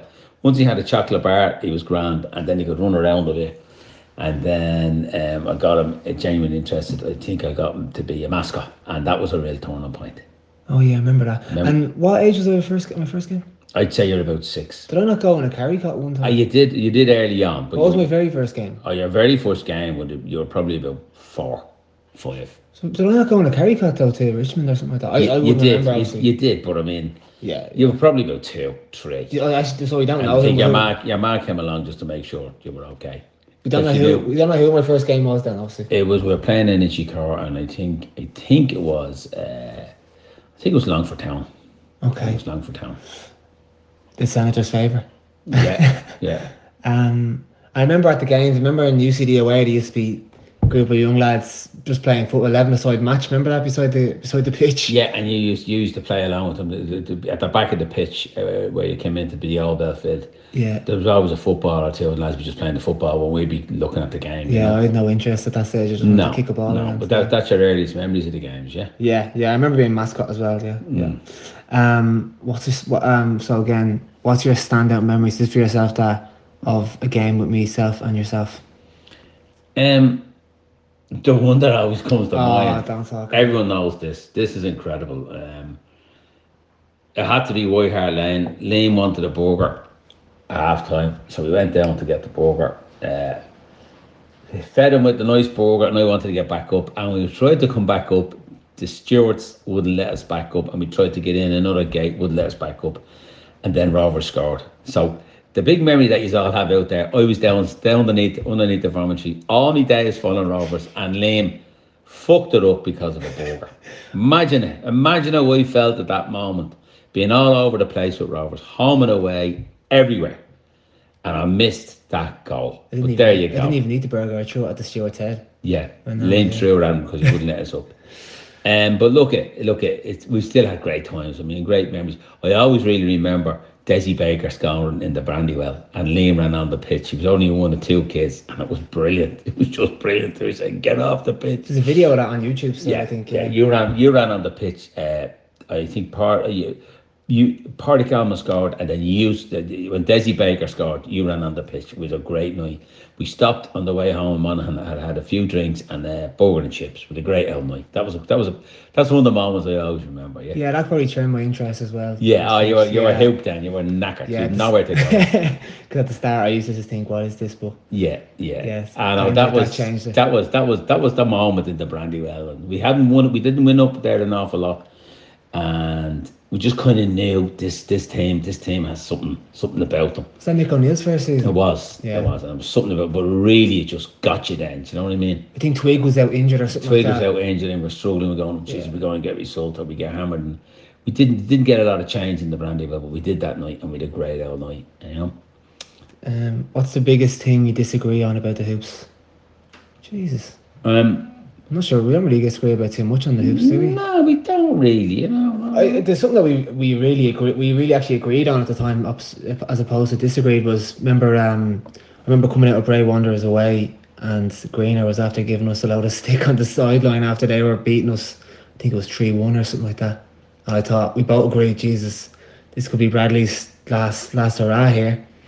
Yeah, but we knew deep down. Listen, he needs a chance. I know, but previous managers wouldn't have got that chance. No, they wouldn't have got that chance. But we knew he needed a chance. But we were wrong. I know we were completely wrong, but I think we agreed on that point at the time. And we've been proven completely wrong. Is this ever going to change? And in fairness, it's happened. You know what I mean? Yeah. I always remember getting stick off Greener on the sideline. I was like, oh Jesus, this is a low point.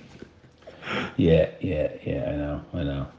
But anyway, we don't really disagree too much on the hoops. He kind of has me brainwashed, so... No, I don't. He just listen.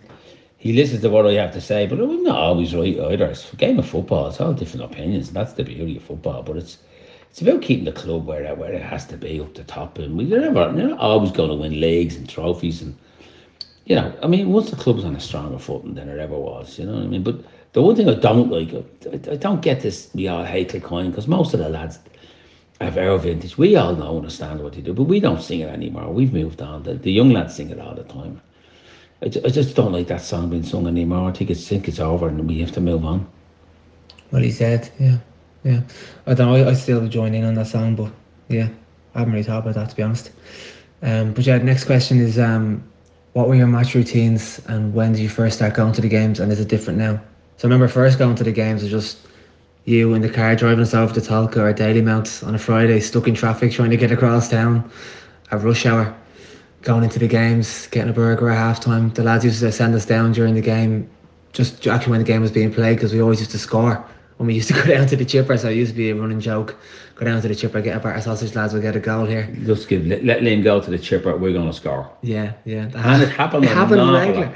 And I remember one time in Tolka, we were sitting waiting at the chipper behind the goal, and the ball came in and bounced straight into the chipper, into the curry sauce in the chipper. Bounced around and then landed in the curry sauce, the tub of curry sauce. Me and my cousin Connor we're waiting up for curry chips, and we avoided that after. But yeah, nowadays we just go to the 1899, don't we? We used to sit together, obviously, when I was younger, but now I sit in the south and you're in the main. Yeah. So. But you like that. I drive up. Liam goes in there with his mates. I might go in, but I wouldn't really have a beer before a match, and I just enjoy the whole atmosphere. And I love watching the team warming up. I don't know what it is. I love being in the ground early, and I love watching the team warming up. And then you know exactly who's in the starting 11, who's on the bench. That's one of the things I really enjoy, and to see the match build up on a nice summer's day in Tallaght. Can't beat it. That's one thing we took away from Germany when we were over a game there. How they do that. They all get in mad early and they really support the team early doors. Yeah, I can't. It builds up the atmosphere. Yeah, I hate going into a game when you're rushing into a game. That's you're missing the build up, and the build up's part of the whole lot of it. And that's what I love, going into the ground early. Anyone that knows we doing the WAC Express, we always try and get there extremely early, and we make a good day out of it, you know. Yeah. Okay. Next question. In your own opinions, what has been the best podcast features this year? I don't know. I think the Roddy cast was pretty good. I thought the ground staff one was very insightful. I hadn't thought about that, to be quite honest. I'm sure people have given that answer as well. I loved the Ringo tribute as well. I kind of half knew him. I was only 7 or 8 when he passed away, but I just knew something bad had happened in the club when you were kind of downbeat about it, and other people that I knew in the club were downbeat about his passing. So that was interesting to kind of find out a bit more about him and his interests and hobbies. What about yourself, Dad? Okay, I mean, like, how many away games do we get in a season? Well, I try and get most of them in. It's not always possible with holidays and work and all that type of stuff, but I try and get most of them in. And as most people know, the WAC Express runs from the Pines. I've got about 70 lads on a WhatsApp, so we get about 30 or 40 fairly regular in a bus, and I love that because we shoot off from there and we try and get into a little seaside town somewhere, or a town down the country, not into the city where we play, and then we just get in for kick-off and then we're back straight home. So that's one of the things I love about the away games. Yeah. And then finally, what's this word to describe Oriel Park? Oh, an absolute shithole. It's the worst ground ever. I mean, I remember going up there in the 70s and 80s, and we used to have. It's actually got worse because I don't like the plastic pitches. I think it does nothing for football, and the ground is just disintegrated ever since. But I finally can't get over all the money, the 12.odd million they got from the Europa League group stage, and the players have got it all, but the ground has just decayed since, and that's sad for the Dundalk hardcore that go every week, because they must see what was that all about, because it's gone. I mean, the money's gone. We're playing in a shithole. And the other thing is they're fairly aggressive up there with the way they go on, so maybe they deserve it. One word for myself is derelict. So yeah, thanks lads. Hopefully we get a good draw this week in the Champions League, and we see everyone in Europe this summer. Keep on hooping. Keep on hooping. There's only one, Shamrock Rovers. Hi lads, thanks for having us on. This is Emma Wheatley and I'm joined by my dad. Hi guys, Jared Wheatley here. How's Dad? And we have a few questions to answer for the Father's Day special. So, question for Dad.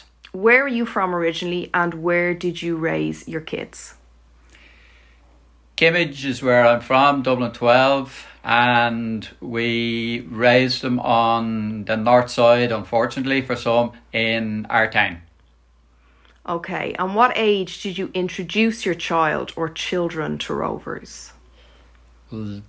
Emma was around 11, 12 when I started bringing her to the RDS. And what age was my brother? Can you remember? Colin would have been about 8 or 9, and again he started going to the RDS around the same time. And was it a struggle at first to keep us occupied at games? No, not really. We were both interested in the football.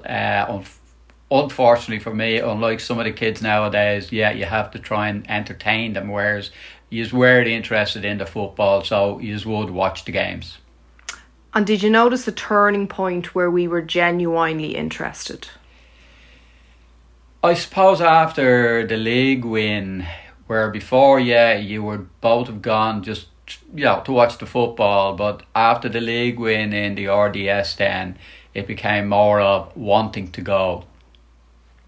Okay, and a question for me. What's my earliest memory of going to games together? I'm not sure. As Dad said, it's late 92, early 93 in the RDS that we started going regularly. But I do have memories of going to games where he was playing, random different places around Dublin. So that would be probably a first memory. And then I think I just have this memory of either a Dave O'Leary testimonial or something in Lansdowne. So there's definitely early memories of going to Lansdowne as well. Maybe even a random cup final, not the Galway one, but a random cup final. Another question, was it a case of initially wanting to be with Dad where he was on a Friday night? We actually, when we started going, Rovers played on Sunday in the RDS. So when I started getting a bit of a feel for it, I used to make him bring me to Shells on the Friday, because we're Northside, Home Farm on the Saturday, because we're still Northside. But I suppose the big one would have been then going across town on the Sunday to watch Rovers. The next question, do the rest of the family have any interest in Rovers? Yeah, the four of us actually would. Emma's mum and obviously Colin's mum would have in the old days have gone to the old Hoops Club in Milltown, which I only found out later. But I had brought her probably 76, 77, something like that, to a few games in Milltown. So, yeah, four of us were, let's say, Rovers orientated. I think over the years we've tried to include cousins and cousins' partners and cousins' kids, but we're still working on that one, I think. Next question for you. What is your standout memory of me or myself and Colin at a game, either before, during or after? It's a hard one to answer. I suppose maybe the relegation in Tolka was that was surreal in a sense, and I do remember I think actually Emma was crying that night after the game. So yeah, that's probably, everything else was usually either subdued or elated from a good result. And then a question for me. What's my favourite memory of you at a game? Funnily enough, it's another crying one, but this time it's the 2019 Cup final in the Aviva. I just think the years and years of not winning it and sometimes being so close, for anyone who was there, I just think it was a bit overwhelming. So yeah, I'd say that's probably my favourite memory of Dad at a game. Next question for us both. What's the funniest memory at a game? It has to be this season for me. There's been many, but against Bows, when we were down to 10 men, everyone knows it. Towell got the ball and he started moving forward, and I just let it roar out of me, "Don't effing shoot." And we all know what happened. So I just had to sit down and say, "Oh, here." Yeah, that was definitely a good memory. I think even there, I think it was one of the games just before COVID, the Dundalk game, and we usually stand at the very back of the main stand. And when Jack Byrne scored that absolute screamer, you went running. And I don't know what you did, whether you dislocated your elbow or your knee or your hip or all three. But yeah, you were feeling that for a little while after. That was a funny one. What's the biggest thing we disagree about in relation to Rovers? I think it's where we park at games. That always annoys me. Home or away? I don't know whether we might at times disagree about some of the play, which obviously we wouldn't be fans if we didn't. But no, I don't think there's an awful lot we disagree on. And the parking, Usually we try and park in the stadium, but like obviously with the new stand going up, we understand and respect that there's limited parking. But I would try and get as near to the exit as I can, because sometimes you'll be left sitting in the car park. But no, I don't think there's an awful lot we would disagree on. Question for me. What's the worst shout you've ever made that I don't let you forget? This is actually one that Colin and I don't let you forget. It's not a Rovers one. It's the World Cup qualifiers in 1993 before the USA World Cup. And it's the Northern Ireland game. It's the 1-1 draw up in Belfast. And we were only very small watching it here at home.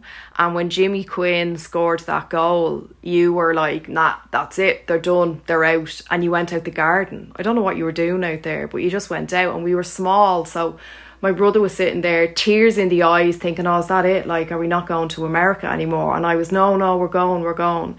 But yeah, my brother actually reminded me of that. That's definitely one that awful shout. Something then you got terribly wrong about a Rovers player or manager. I'm not really sure there's anything that you got terribly wrong. You probably had the odd Bradzer shout at the start, and you like to give Jack Byrne a bit of grief, but I don't think anything terribly wrong. No, usually I will try and give players, stroke managers, the benefit of the doubt. Yeah, I would have been after 2 seasons probably thinking Stephen's not going to be able to do it, but in fairness to him, one, the board and the club backed him, and also he got the players that he wanted in, and that has made a huge difference, where with other clubs maybe obviously they don't. Yeah, Jack I think has the potential, but apart from the few months, maybe the season he left, I still think he can do more. He says himself he can do more. I like to see him do more. I like to see him dominate the game more, and a bit more movement from him, but hopefully that'll come. Another question for me. What story have you told me too many times to count? I was trying to think, and it's either multiple stories of Rovers playing up in the north, usually in Belfast, when, I don't know whether, I'm assuming in the 60s or the 70s, when you were getting chased through Belfast, from either the Oval or Seaview or both. But a story I do like that you do tell a lot is a Ray Keogh story. So when Ray Keogh was player manager of Tullamore Town and he called to Nanny and Grandy's house to sign you, I do like that story though. Yeah, as he was called in them days, Darky Keogh, a neighbour of mine used to always say to me about where I was playing my football. I was playing probably top division in the AUL, but he always said, no, you should be playing more. So Ray Keogh came calling, and I played a few games, but to be quite honest, unfortunately, I wasn't cut out for the training they were doing. Ray had taken over Tullamore at the time, and he had signed a lot of ex-League of Ireland players, as in there was several of Pats, and they were training something like 3 or 4 nights a week. And plus, in the job I was in at the time, I had changed departments, and I was then working shift, so I was missing training a bit. But yeah, that was probably one of the times. But another time actually I do remember, because even to this day I didn't know. I was finished playing the over 35s with St Brendan's from up in Grange Gorman, and Emma used to come to some of the games, as she said, with me. And there was one game, there was a guy in a suit, he was well togged out, and he was chatting away to Emma during the game, and then in the dressing room after, he came into the dressing room and he was chatting away to us. So I asked one of the lads, who is the guy, what's the story? And I was told he was one of the inpatients in St Brendan's.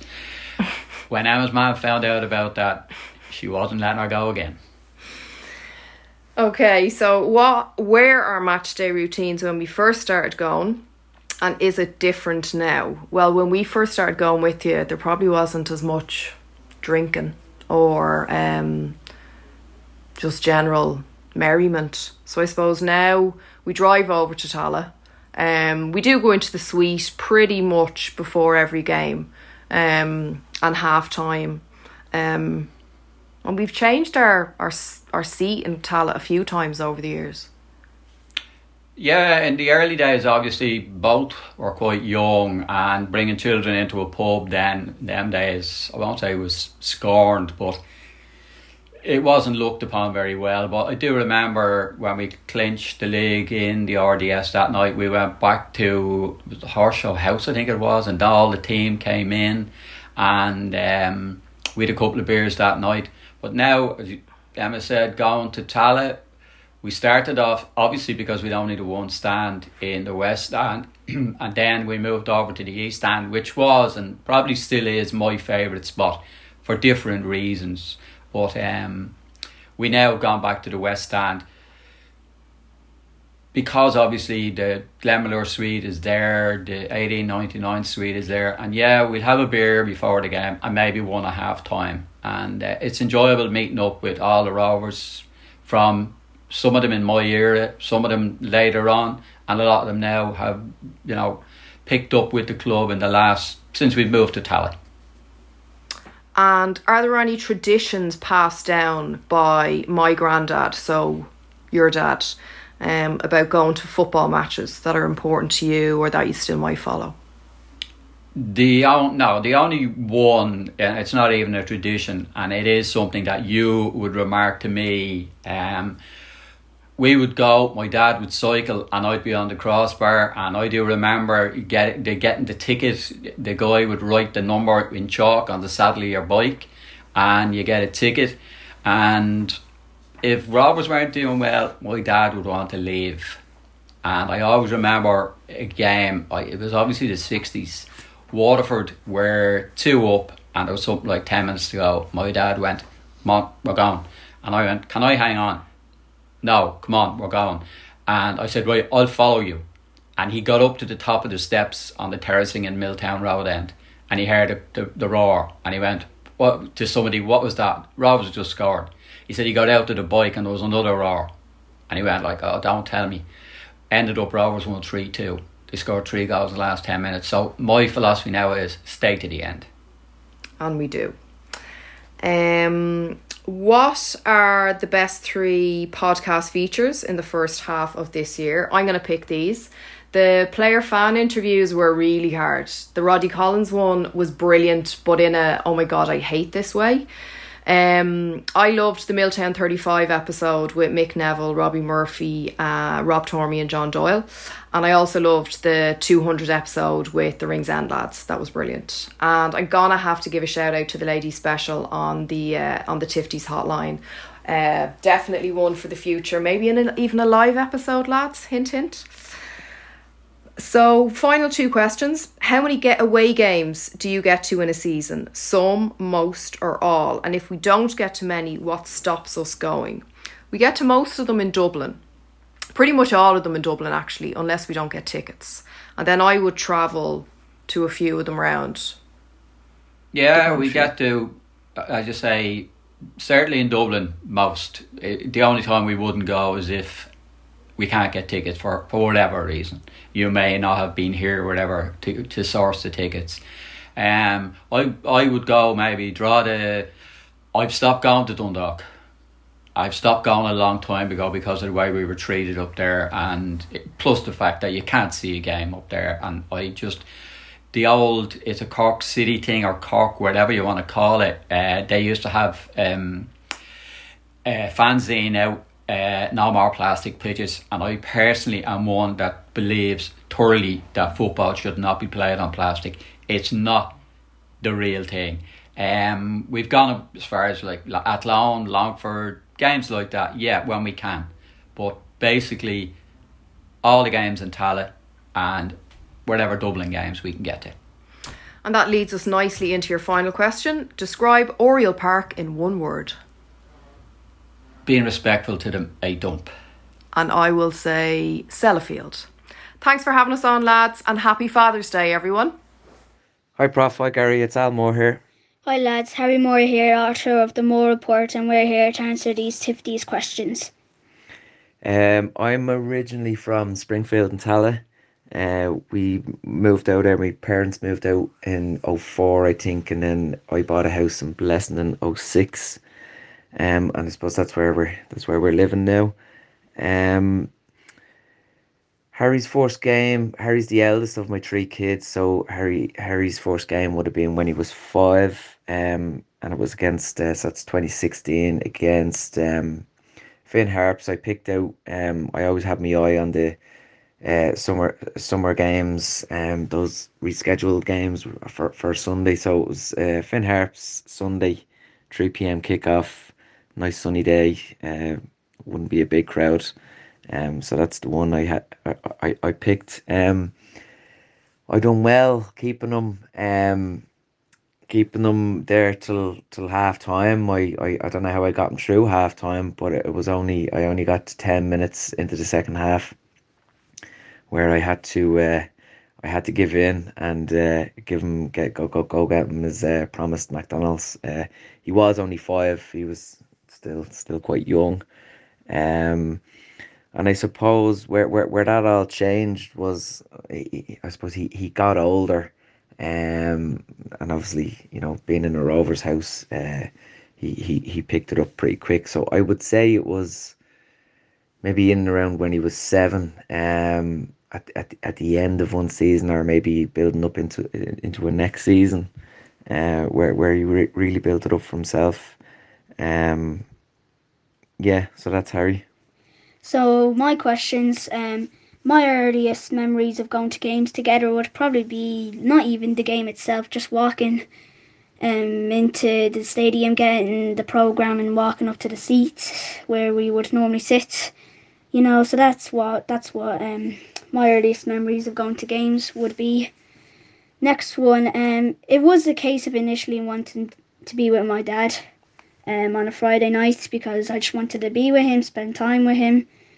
And when I actually kind of looked at the match, watched it, and looking at all the flags being waved and all the songs being sang, I just decided that I really liked it and I wanted to keep on going every week. And I thought it was great, so that's pretty much how I've kept on going week in, week out. And the rest of the family would have an interest in Rovers. Yeah, they do. I mean, like your granddad would always tell you what it's like, what it was like in the days of Going to Milltown. going to Milltown and all the bikes on the road and the whole lot. My sister Zara, and she'd be going to a few games every now and then. And then I have a little brother Matthew, who's only 5, to be turning 6 this year, and he's been to 2 Rovers games. The cup final back in 2019. Yeah. And then his first game at Tala was against Dundalk that bank holiday Monday in April. Even the likes of Matthew, I think he thought he always associated Rovers with Jack Bourne, because we talked about him. So he used to call Rovers Jack Bourne. He thought that's what the name of the club was. Yeah. So yeah, I suppose my eldest brother was at the last game as well, so he'd pop along to a few games every season. So yeah, I suppose we are a Rovers family. I suppose on your mum's side it would be definitely Pats. So there's my uncle and my granddad they'd be Pats. Yeah, so there's a good bit of crack there. Yeah. Good bit of banter. Yeah. My favourite memory with Dad. Probably the cup final, I think, back in 2019. I think the walk up to Lansdowne Road to the Aviva, with all the Rovers fans, the Pride of Rinsend. I just really liked that. I really enjoyed it. A few of my friends were there. We'd only see each other at Rovers games, and I really enjoyed that. And my granddad, my whole family, they were all there, so that was my favourite memory. It was a brilliant, yeah. I suppose my standout memories of Harry at games are, I've got a couple, alright. I suppose, he is in the report or the programme every week. We're huge fans of hoop scene in this house, and it's great to see Harry really get involved.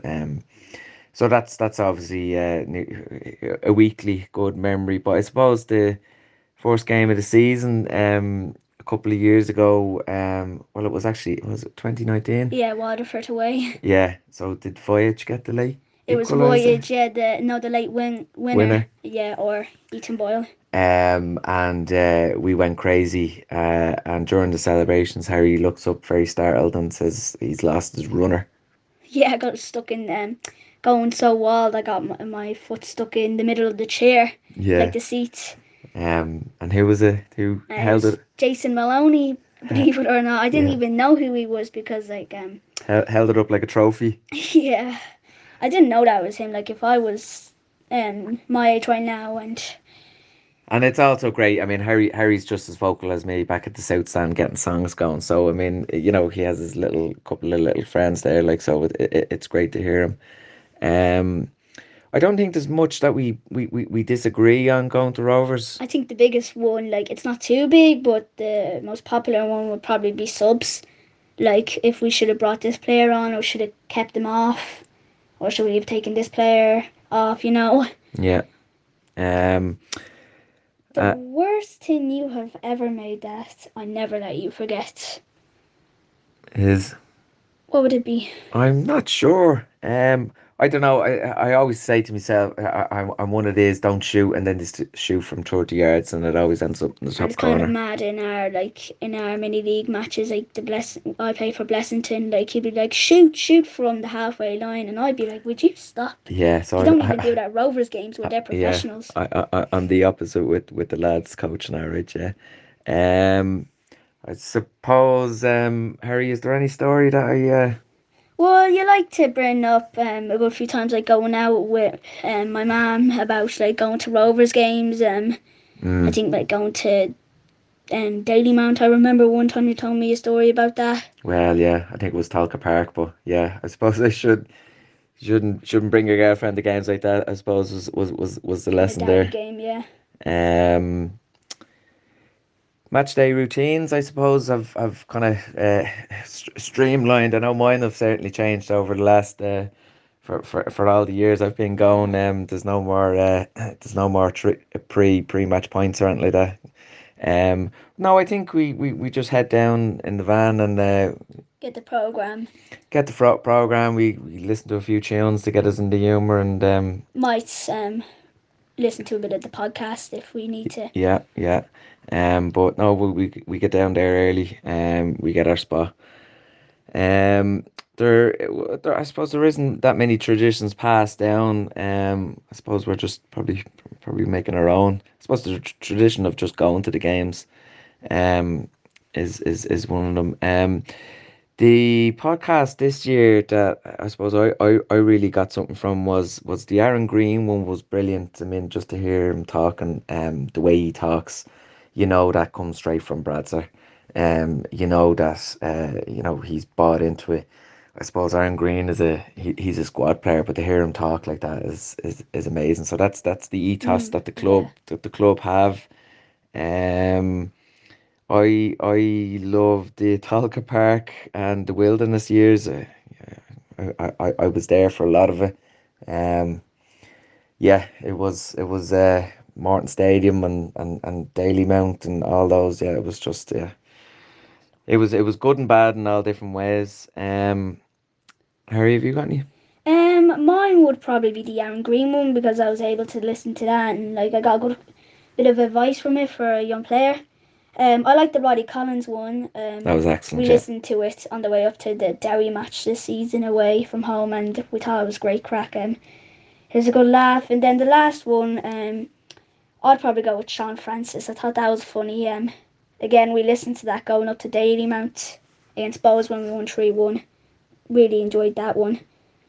And finally, describe Royal Park in one word.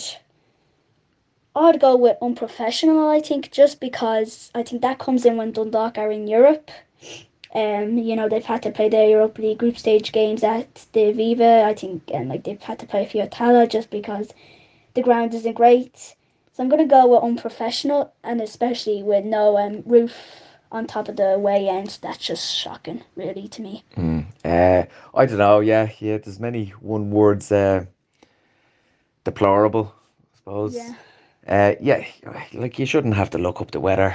Going to a game, going to the toilet again. Those green. I just don't go into those green boxes. Like I'm sure if you have a drink on you, you probably would. But yeah, it's just an awful experience up there.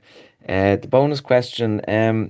we've done quite well this year with away games. As Harry says, we've gone up. We've done an overnight up in Derry. We went up to Drogheda on that Monday night. Yeah. So we'd go to most games, like. We were at Dalymount for that great win. We were over in the bowl.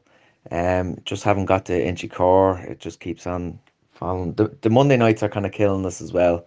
I know Drogheda was on a Monday, but It was your birthday the day after that, so that's true. Yeah, that was my birthday treat. Yeah. So yeah, no, we do. We get to a lot. We'd go to most games, but Yeah. the only thing that would stop us is work and you other commitments, I suppose. Yeah. So that's it from me and Harry, I suppose. Thanks very much. It's great to be talking to you guys, and it'll be great to hear our voices on the podcast. Yeah. We both love the show. He's doing amazing work, Keep and up the good work, yeah. yeah, keep on hooping, guys. Thanks a lot. So, Gareth, that was the Kearns, the Wheatleys, and the Moors. The Moors and the Kearns. Whack needs to stop leaving mid-game. Jaden makes his debut on the Whack Express this It's week. not the as well. first time the Whack has missed a goal in Europe as a girl. No, we certainly weren't. We were toilet buddies, and we missed Shawsy's goal. I'd never heard that now. I didn't realise the Whack missed a goal at White Hart Lane. That is a killer. Oh man, we'll talk about that on Friday. I love the way Harry Moore just took over. He's very, very mature for his age. Like, that's fantastic. And if you're not reading his piece in the programme, I recommend you do so. It's always a good read. He gave me a shout out recently. He said he can't believe how me and Jason Maloney come up with something new every week. And I know what you mean, mate. Sometimes I'm like, I've got nothing this week. Prof has the archive. I've got nothing. When I got in touch with Alan, I didn't know who he was. I knew who Harry was in the programme, but I didn't realise Alan. You think we've probably seen him on Twitter, maybe, but he said he was very familiar with the podcast. He said he's been with us from episode 1. Oh yes. So he was up for this father-son edition, and he said when Harry gets to listen to it, he loves it as well. He said Harry loves hoop scene and enjoys Tales from the East End article as well. And he said they were going to Wexford that weekend. Like they recorded this, and he said he had his copy of Talatime with him. Yes. So he's getting stuck in. Getting well stuck in there. Do you know, like when Messi? Well, I don't know if it was Messi or Maradona. I think it was probably Maradona. In the early 90s, there was always the next Maradona. And the media would build him up. And it always inevitably he'd move to Barnsley or something on loan. And then you'd never hear from him again. Glenmalure Rovers 2024. And you're like, how is he the next Maradona? So this is a big statement now, right? Oh, and I don't want to put pressure on anybody, but I'm gonna. Harry Moore, the next prof. He will replace me one day. Yes, so brilliant stuff, Prof again, great Tipsy's Hotline, and a Father's Day edition. Well deserved. So Emma Wheatley wants a live show with the women. Wow. Not just a Tipsy's Hotline special, lady special. She wants a full show. Good to hear from her dad, Jer, as well. Good Kimage man. Oh, stop, will you? John Connolly texted me the other day. I meant to send it to you, and he was like, look at this. You should send me a picture of the sign near the 4 roads. The 4 roads can't even spell Kimmage. Never mind put a sign up on it. Fuck off, out of that. Yeah, so brilliant stuff again, Prof. The old Tipsy's Hotline. Prof, hit us with the stats. There's a mathematician, a different kind of mathematician, and a statistician. Stato! Yeah, a couple I meant to read out on one of the last shows. Do you know the way a big deal was made about how many games Liverpool played in all competition? What did it come to? 63, I think it was. All asthmatic. It reminded me to look at what's the most Rovers played in the season. And like this. Previously the record had been 56 in the 1968-69 season. So that's when we completed the 6 in a row FAI Cups. But then we broke it in 2011. We played 60. And it could have been more than 60. If you think back, we got knocked out of the League Cup round straight away. Went out of the quarterfinals of the Cup. So we could have passed Liverpool's there.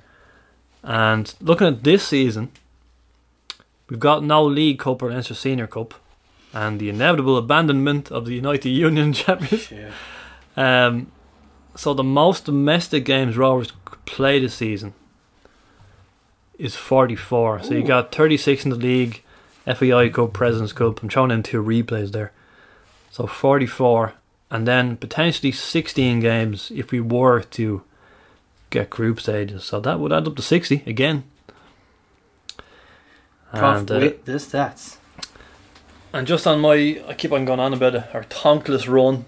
It has reached 40. I don't expect to tonk Dundalk at Oriel Park now, but we're at 42 games without scoring 4 goals. The Taddeer record is 44. So maybe Ballybuffet couldn't presume we could. Excuse me, Balbuffet. Balbuffet. Maybe that's when we could end it. Do you remember, like at the time, I think was it the UCD game? I just started saying tonk when it was 3-0. And then Kane Hopkins texts me and just goes, "You've cursed this club. No more 4-0s ever again." Remember poor Owen looking for the 8-0, betting on it. And then I just said to him, "Yeah, we haven't scored 8 goals since 1963. Yeah. And just broke him. Since we beat Dundalk on Easter Monday, they have won 6 and drawn 1 out of 7. And they're unbeaten at home this season with 6 straight wins. So they found some form. Yep. This is by no means an easy game on Friday. And you know the Stephen O'Donnell stat, so I'm not going to repeat it at risk of being called a jinx. But I will mention that Stephen O'Donnell is banned from the touchline for this game. He's suspended. So I think we have Stephen here now. Stephen, how will things work now at Oriel Park now that you can't be in the dugout? Well, as I say, it's a case of quarantine more than anything, because they don't want me near anybody because it's fairly contagious. Because football doesn't agree with me. No, I haven't been taking my tablets, and it's not great for me. But I think we have a good chance. I think we're a chance of taking 3 points, and I'll be surrounded by one of those. So the assistant will take over, buddy. Yeah, I think so. Yeah, I need a break. Here's a cup of water. Come on, Stephen. So Stephen, so he's in quarantine. Actually, they don't even let him near the bench. Couple of notes on our previous meeting where we beat them 1-0 in Tala on the Easter Monday. Do you remember all the abuse Sean Gannon was getting from their fans in Tala that night? Sean Gannon, you're a wanker. Yeah. You can actually hear it. You could hear the accent in the chant. And then there was "Stand up if you love the town." And do you remember the Rats poster? Yeah. I was actually arguing with James Dahl about this. I don't get the hatred of Sean Gannon. No, but it's purely because of Rovers. That's it. It's not the guy himself. If he went to Sligo or Bows, it wouldn't be an issue. It's obviously a big deal for them if a successful player at Dundalk goes to Rovers. It's purely Rovers. But look at this trophy haul. If someone won that many trophies with us, could you hate that person? Plus, look at the bullshit that they were going through. A 1-year deal, or you want to take 3 years with the fucking champs. No brainer. Just they can't go through their thick prehistoric skulls. That's what it comes down to for me, yeah. It's the contract. They only offered him 1 year. I think they should hate Ronan Finn more. Yes. But they've forgotten about him. Ronan Finn won a double with them. He then joined Rovers in 2017 under a new manager for a team who finished 4th. Yeah. Why don't they hate Ronan Finn? They should hate Ronan Finn. That's my question for you. And also reaction to that game. Do you remember online? They thought we were there for the taking. Oh yeah. I know this game was a long time ago, so you might not remember how it went, but they were saying things like we scraped past their reserve team and we were there for the taking. They didn't lay a glove on us in that match. No. But since that game, in fairness, I called out their form there. they clearly are improved. I think O'Donnell was setting them up to be hard to beat at the start of the season. They were dirt that day. He was building a foundation. Yeah. And they're obviously motoring now. And, yeah, that's it. That's it. So we're going to start 11s and predictions.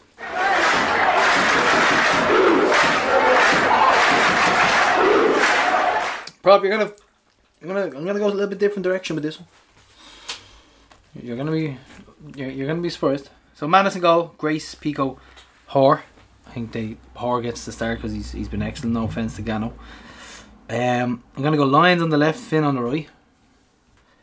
Gary O'Neill and Cavo in the middle. Gary O'Neill, Sean Kavanagh in the middle of the park. Oh, that bit of extra ability to be able to hold on to the ball, I think, between the two of them, I think it's what we need up here. I think retention is going to be a big thing. Yeah. So yes, Cavo in the middle, Gary O'Neill, Bourne, Mandrew, and Gaff. Prof. Is there any place for the potential player of the month, Richie Till? But then again, doesn't he try hard against fucking Dundalk because he wants to beat them? No, I'm sticking with it. I'm going to be controversial, and I'm going to say it's going to be tough. It's going to be tight. I'm going to say 1-0 win with the Gaff getting the winner. The Gaff. Tight game. Few reds. Miles. I'm going to keep Cavo where he is. Left side of the tree because he was excellent against Shelburne. Can't argue with anyone else in your back five there. Who you dropping? I'm going to play Towell actually because... So who are you dropping in the back three though? Oh, Grace. Grace is getting dropped. In goes Cavo. Prof is putting Towell in. I'm putting Towell in. Then who do I leave out? And that's the question. I suppose Gary O'Neill is playing. Want to get high? Yeah. Jack is a bit of a doubt apparently still, even now for this game. Berkey is also a doubt. So I'm going to leave out Berkey. I'm going to play Jack assuming he's back. Yeah. Towell. Yeah. Otherwise I'm the same. Gaff and Droyu. I'm the same. Okay, right. And one more thing before we go, bro. We have a good Rovers fan, and he's deceased, John Wilkes. We're doing a fundraiser, and we're going to go and get a few people to donate a few quid. So go on to the Rovers chat, and we're going to try and donate a few quid to a good Hoops fan. So John Wilkes, get onto the Rovers chat. Any Rovers fan, you know Rovers chat is. It's the John Wilkes donation, so make sure you get it and donate a few quid for a good fan. Absolutely, get involved there. On my prediction, 1-1. 1-1, Prof. Ooh. We have a comment from Dundalk fan Jonto. You might have seen this on Twitter. You replied to it. Dundalk Shamrock Rovers Friday night, first versus second. A chance for Dundalk to close the gap and mount a title challenge. Hopefully not. And of course, RTE are showing episode 4000 of The Big Bang Theory, followed by Great Asian Railway Journeys. Oh, can't wait for that. What hope has the league got? It's ridiculous, man. It's ridiculous. Don't even bother. Well, it's not even so much that annoys me that they're not showing this game. It's that I guarantee you the next game they'll show will be like 4th versus 7th. Or maybe us. Honestly, it's not even a talking point. Us at home, the Harps or something. Like, it's not even a talking point. Show the meaningful games. Yeah. But Prof, we're going to move on. That's you. We're going to talk about Richie Bourne. Richie Bourne coming on next week. And this is going to be an interesting one, Prof. And we have the Derby, Dublin Derby coming up. And Dublin Bus jersey. I forgot about that. They actually put Dublin Bus pattern, the C pattern print on their jersey. And thought, this is a good idea. Yep. And you're telling me that Dublin Bus didn't pay anything towards this? I saw a Photoshop of you won't be able to find a seat in the bus anymore. And someone just cut out the heads of hipsters and just put them on top of the seats. Absolutely ridiculous, carry on. Fucking unbelievable. Right, but that's it anyway. And FAI Cup draws on Tuesday. Ooh! Hashtag love to win the double. Love to win the double. So that is it for this week, Prof. that is it. And we look forward to seeing you in St. Julian's, bro. We are going over to Malta for the sun, sea, the hoops, and beer. And what more could you want? So that's it for this week. See you in the South Stand. Or sorry, see you in the Kip that is Oriel Park. And keep on hooping. See ya. He isn't much in the eyes of the world. He'll never make history. No, he isn't much in the eyes of the world, but he is the world to me. My dad. Now here is a man. To me he is everything strong. No, he can't do wrong. My dad.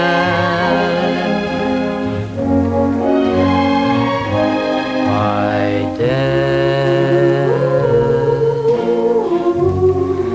Now he understands. When I bring him troubles to share, oh, he's always there, my dad.